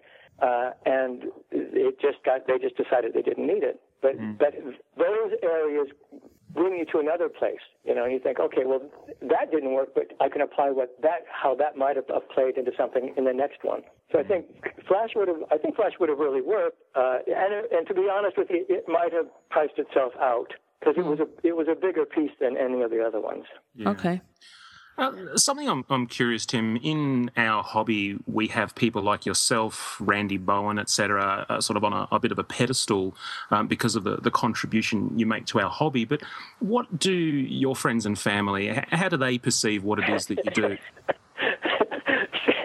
I'm sorry, say that again? What do your friends and family? What do my friends and family think about me on a pedestal? No. What do they think about what you do? Well, here's the beauty part of it. It's all I've ever done. It's not like I woke up tomorrow and decided I was going to sculpt this, and my kids went, "Wow, that's cool." It's always been part of who they know, and I get very little leeway because I'm this guy. It's and blessedly so. It's my wife is she doesn't give a rat's ass if I do Superman or Abraham Lincoln. If the trash doesn't get taken out, then we have an issue. Fair enough. But it does. I think it has helped both of our kids, see their creative lives as something more possible than if they hadn't seen me do it. You know, that there's a reality to what I do. There's, you know, I do this stuff, and then people pay me, and then bills get paid, and I still get to be creative, and I still get to explore areas of creativity, and I think that has helped both of them be more flexible in their approach to their own lives. That's fantastic. Do you have a favorite character or characters that you love sculpting? You know, not really. I really enjoyed sculpting a Joker because I keep finding things in him you know, which it doesn't say a whole lot for me, but I seem to I get him in a way that I don't get other characters. You know, I see him as, you know, a really egocentric megalomaniac who just adores his own bad stuff. And it makes sense to me for some, and I don't know why. I just did a bust for Don Baum, a Superman bust, and I don't know if you had a chance to see it, but it's the closest I've come to doing Superman the way I see Superman. You know, somebody who's big and powerful, but pensive and thoughtful and anticipatory, but not necessarily committed, if that makes sense. Yes. You know, somebody who's willing to consider as opposed to just being a brute and throwing trains around and crap. and that's what I guess, you know, I've done. I think I've done Superman 38 or 40 times, a bunch of different interpretations, but it's rare that you get a chance to see what those characters mean to you, and then how do you translate that? So it's just not another guy with an S on his chest. How do you anticipate the thought process to somebody looking at your work and thinking, I can see him thinking? Yeah. There's a brilliant 18th century sculptor, a guy named Houdon, who sculpted Benjamin Franklin and Thomas Jefferson and stuff. And there's a bust that he did of Benjamin Franklin. You look at this thing, and you may not know what he's thinking, but you know he's thinking something. And it's just the imbalance of stuff. It's how Houdon said that an expression is on its way to something. That the mouth may be expressing one thing while the eyes are on its way to expressing something else. And that's the work of bringing this stuff to life, is to anticipate the evolution of expression and the evolution of emotion and how these things play across something. And if you do it right, people respond. And not to say that I've done it right, and I've just hit it now and then. So a little while ago, you announced some sort of retirement. Yep, semi-retired. So what does that actually mean for you? You just said you just did something for someone, so you obviously haven't stopped sculpting.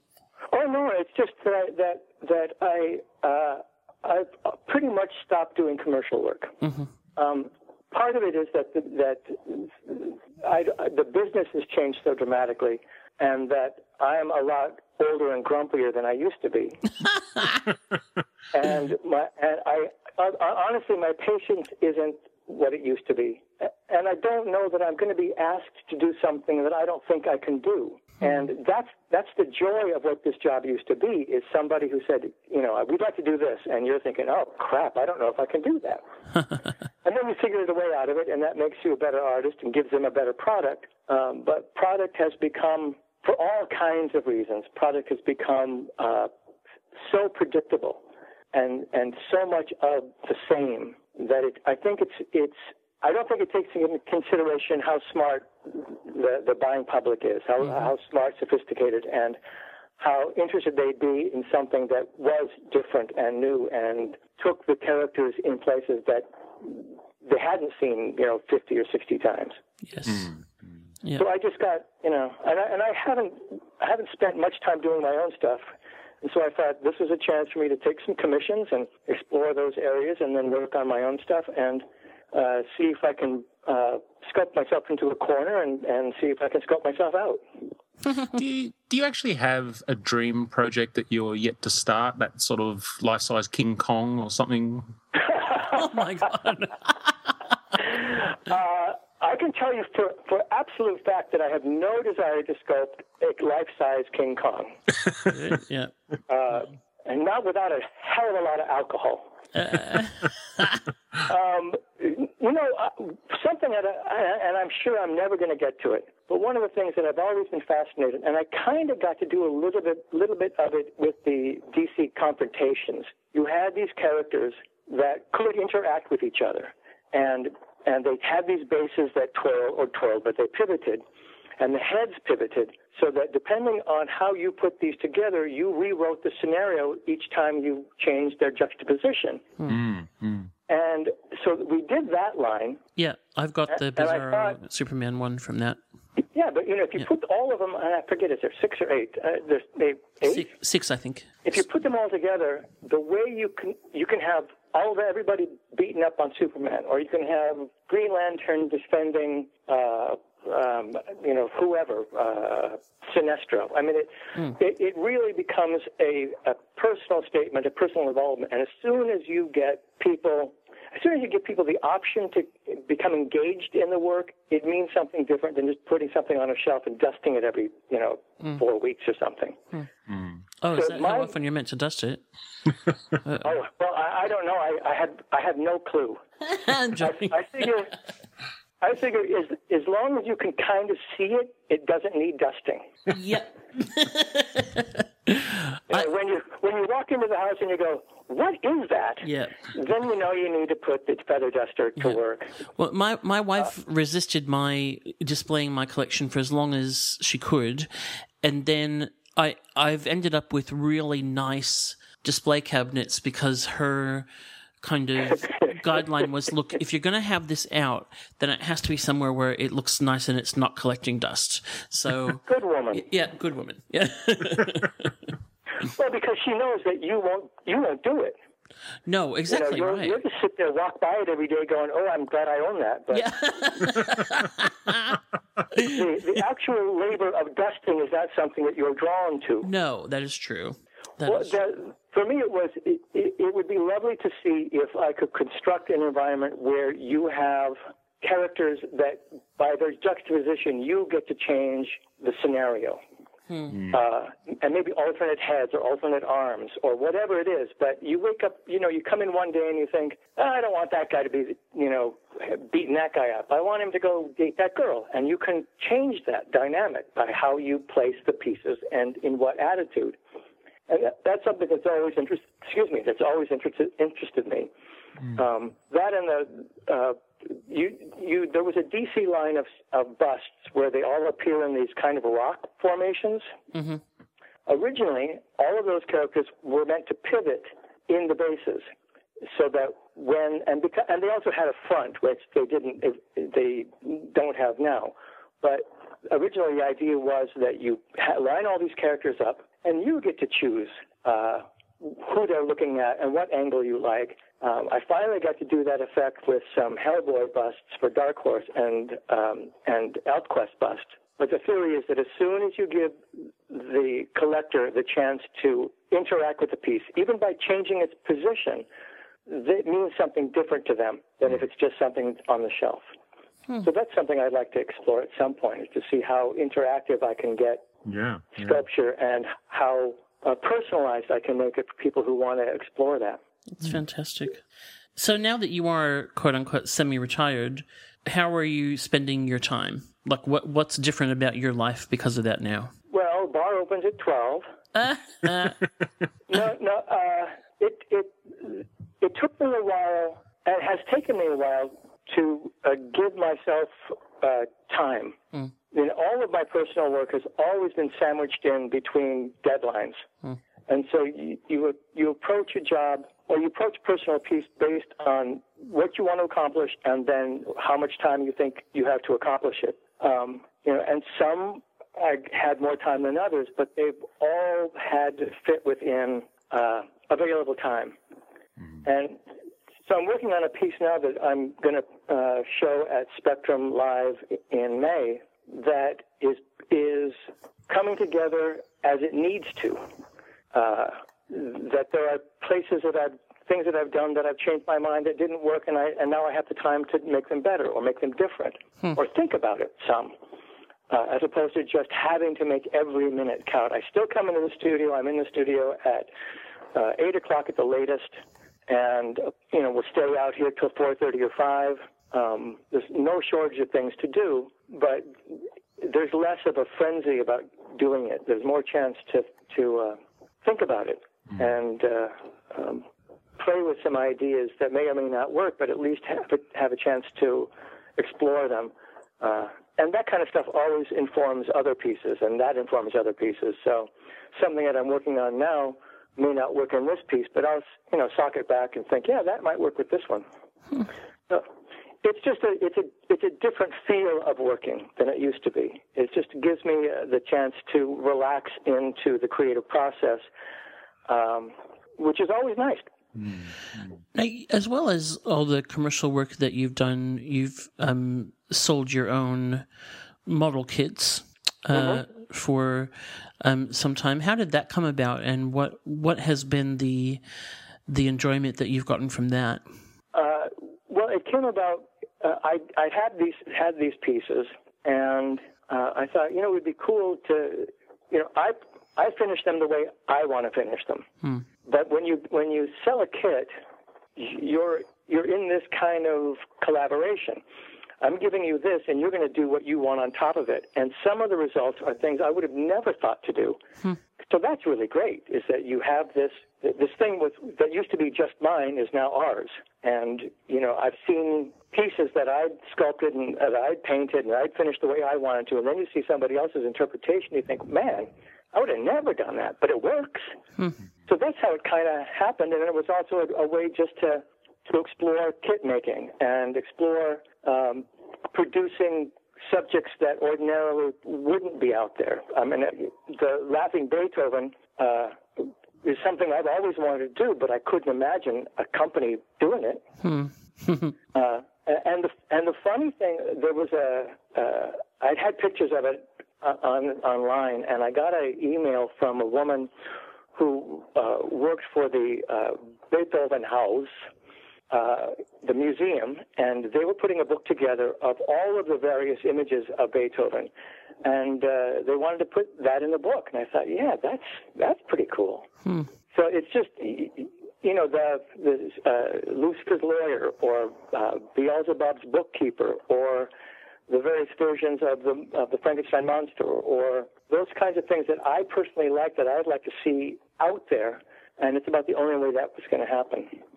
And it did not. I mean, it was, like I said, it was a really interesting collaboration, and helped me see my stuff in a different way. And realizing that, I come, as we talked earlier about, I come to everything I do with a certain bias, but having somebody else approach it from a completely different standpoint helps you, expand at least your vision of what you do. Fantastic. Is there anything outside of sculpting that takes your time or passion? Is that where all your creativity goes, or do you have any other, hobbies or passions? Well, it used to be. I used to work in the music business years and years and years ago.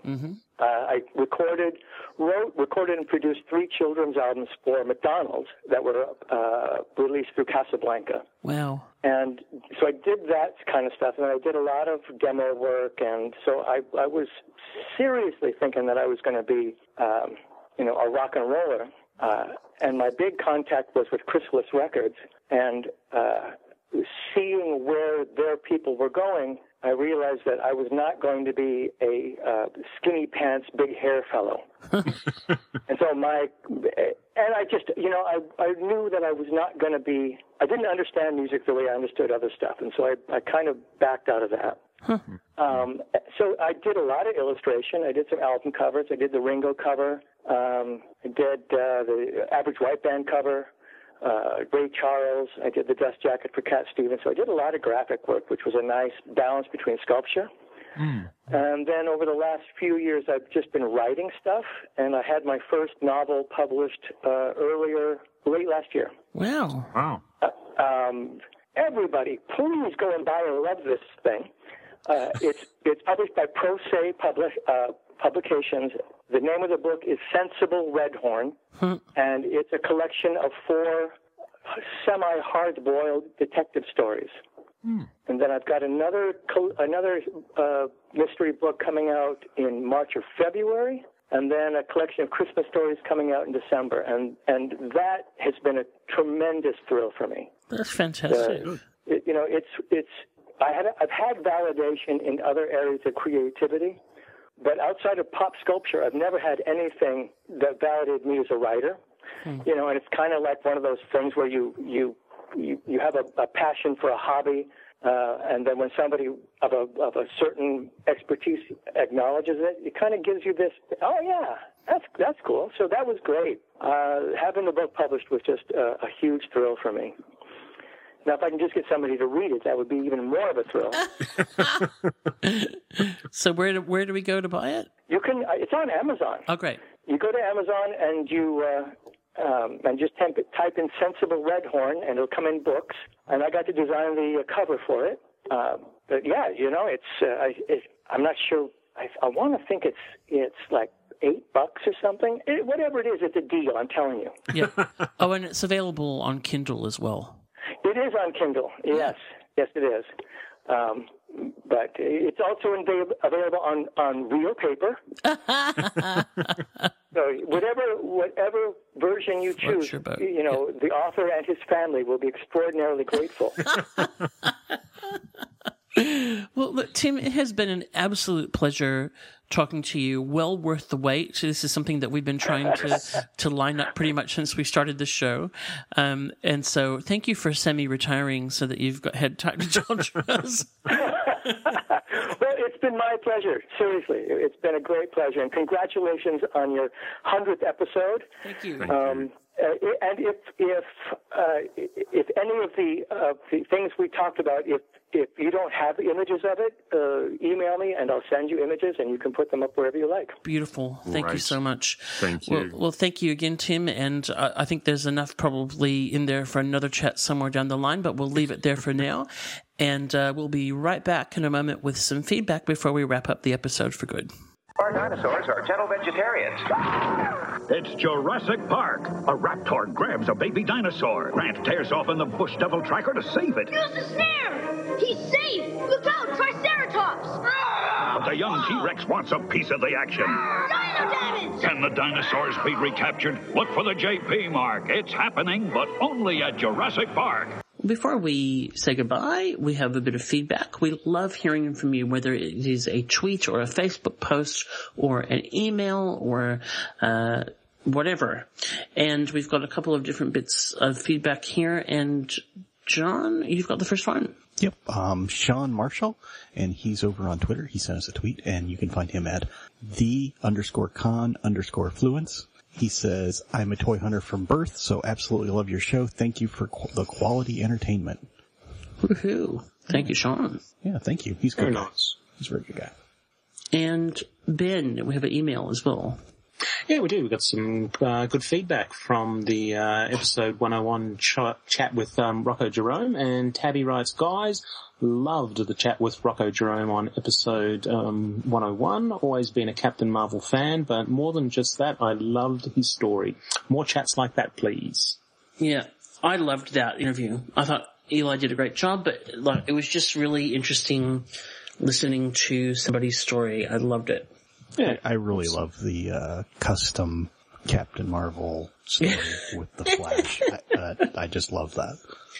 And it's just interesting, the things that kind of, I guess, create us as collectors and those little passions and synergies in life that happen that make us who we are today. And it's really fascinating to hear that, I think, from any collector. But particularly for those of us that have known Rocco for a long time on the interwebs, to kind of hear the voice and hear the story is a different dimension again. So I really enjoyed it from that perspective, but I think that just from a listening perspective, it was a great chat. So thanks again to Rocco. He's welcome back anytime. Yeah, good stuff. I just love that his name is Rocco. That's right. Cool name. Yeah. That's great. And we, of course, have our 100th birthday contest still running. And if you would like your chance to enter, there are still prizes to be won over at least the next 3 episodes. And all you need to do is go to our website at actionfigureblues.com and search for contest.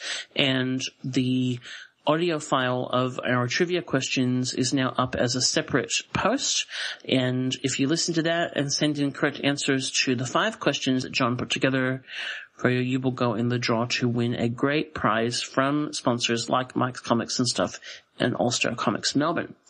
And This is not a fisting contest. It's not a fisting comp. No. Are any of the prizes signed by Toy Guru? Sadly, no.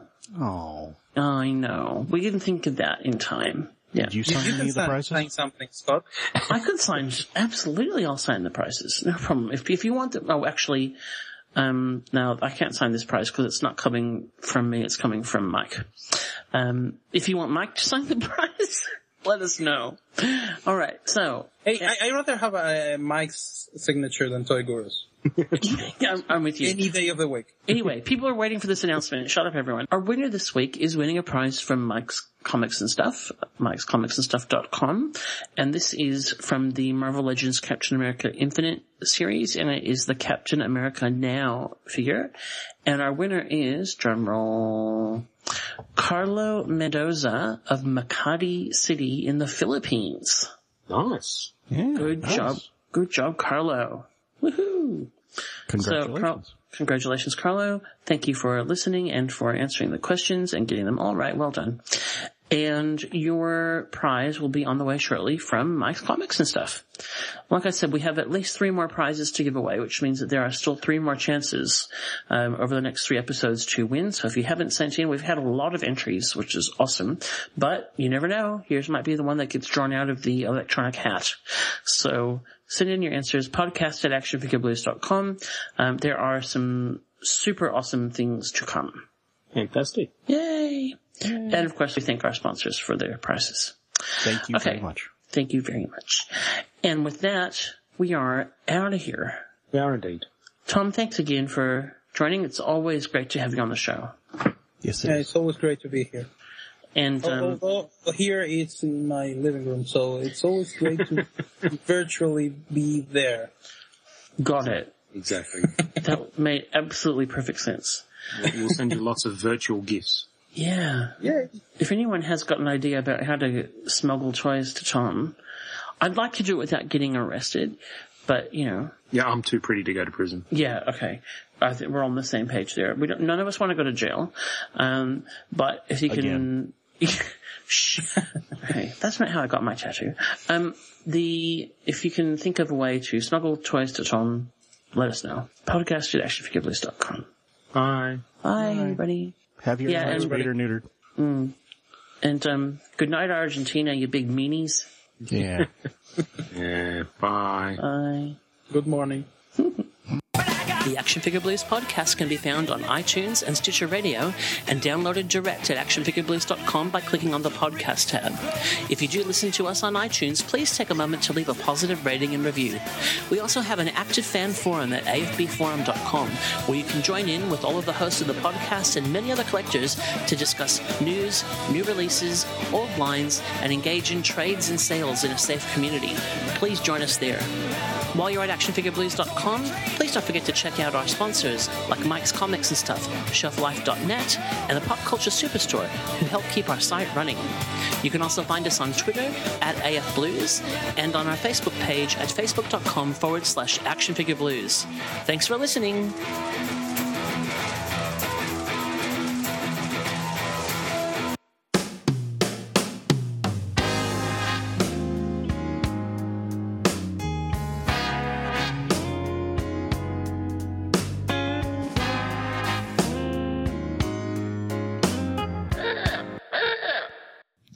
In 5, 4, 3. No matter what time zone you're in or what continent you're on, when you need to find out just how Matty Collector is screwing you over this week, we're here to help. You're listening to the Action Figure Blues podcast, episode number 102 for the week of Wednesday, the 5th of February, 2014. I'm Scott, and with me tonight are... Ben. Tom. And John. This episode is brought to you by Mike's Comics and Stuff and ActionFigureBlues.com. Tonight, after our regular features, we have a very special interview with sculpting legend Tim Bruckner. I think you guys need to say your names again. Something weird happened. What did I do? No, I don't know. I think it was me. I think it was, it sounded too eager. to say my name.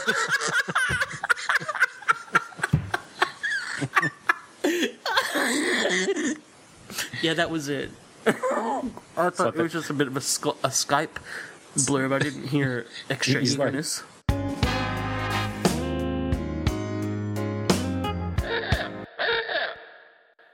All right, let the show begin.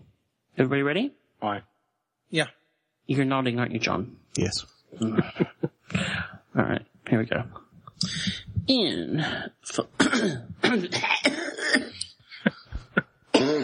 I don't know what number that is. Yeah, we've done so many episodes now that we're gonna name them in code. Here we go. In 5, 4, 3.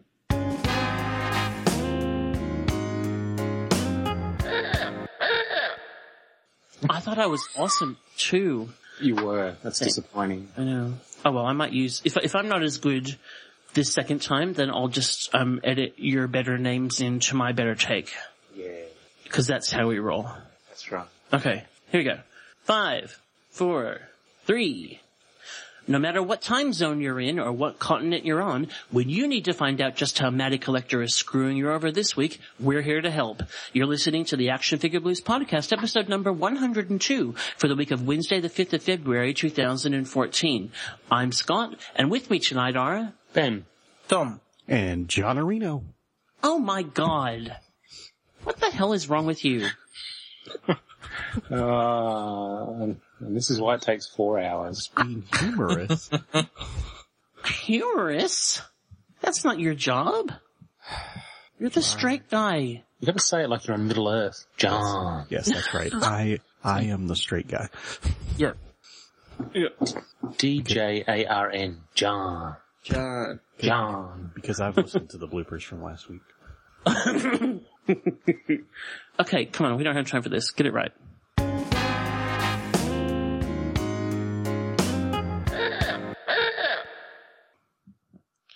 I seriously don't know how hard it is to just say one's name normally, John. Like, I don't get it. I was being funny. He's powered by Mountain Dew. And John. How did you know that? I'm wise. Everybody knows that. Huh. Because you're a freaking addict, man. No, I'm a Keurig addict now. This is an intervention, John. Yes, that's right. We've already recorded the show. This is actually an intervention, to say that we just can't live like this anymore. And that if you're not prepared to do something about this, then you can no longer be in our lives.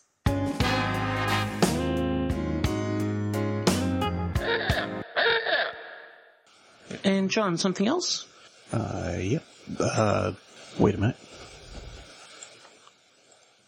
I don't have it open. I think there were also some Funko Teen Titans Go Pop Finals. Yeah. And I do not have a link for them. No. Well. Yep, we saw those though. Yep. Thank you for helping me out there because, I remember seeing them, and just the link's not working, unfortunately. I think these are, not actually news. Anyway, I think they've just come out, but they were already announced. So we might cut that, John, because yeah, I mean it's not actually news anyway. How did we jump to the 3A Toys Iron Man? Because that link, that Funko Teen Titans Go link, is actually the link to the 3A thing, and that's why I was like, John, have you had a stroke? I didn't know what was going on, but. I'm just gonna, just to make it easier to find the edit, I'm just gonna cut I'll split the audio here. Because I just thought, hang on, I've fallen asleep. I've gone through a time vortex. Yeah, no, I thought we rolled with it very well, but then the incorrect link in the Teen Titans ultimately threw us off.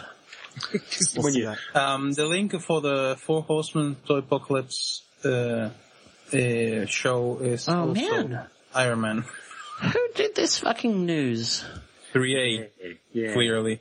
Yeah. Is it Adam? No. Is it you? Yeah. I don't understand. Technology. I think can be 3A so hacked challenging. the... Yeah, that's right. 3A got into our script, and they really wanted us to cover that.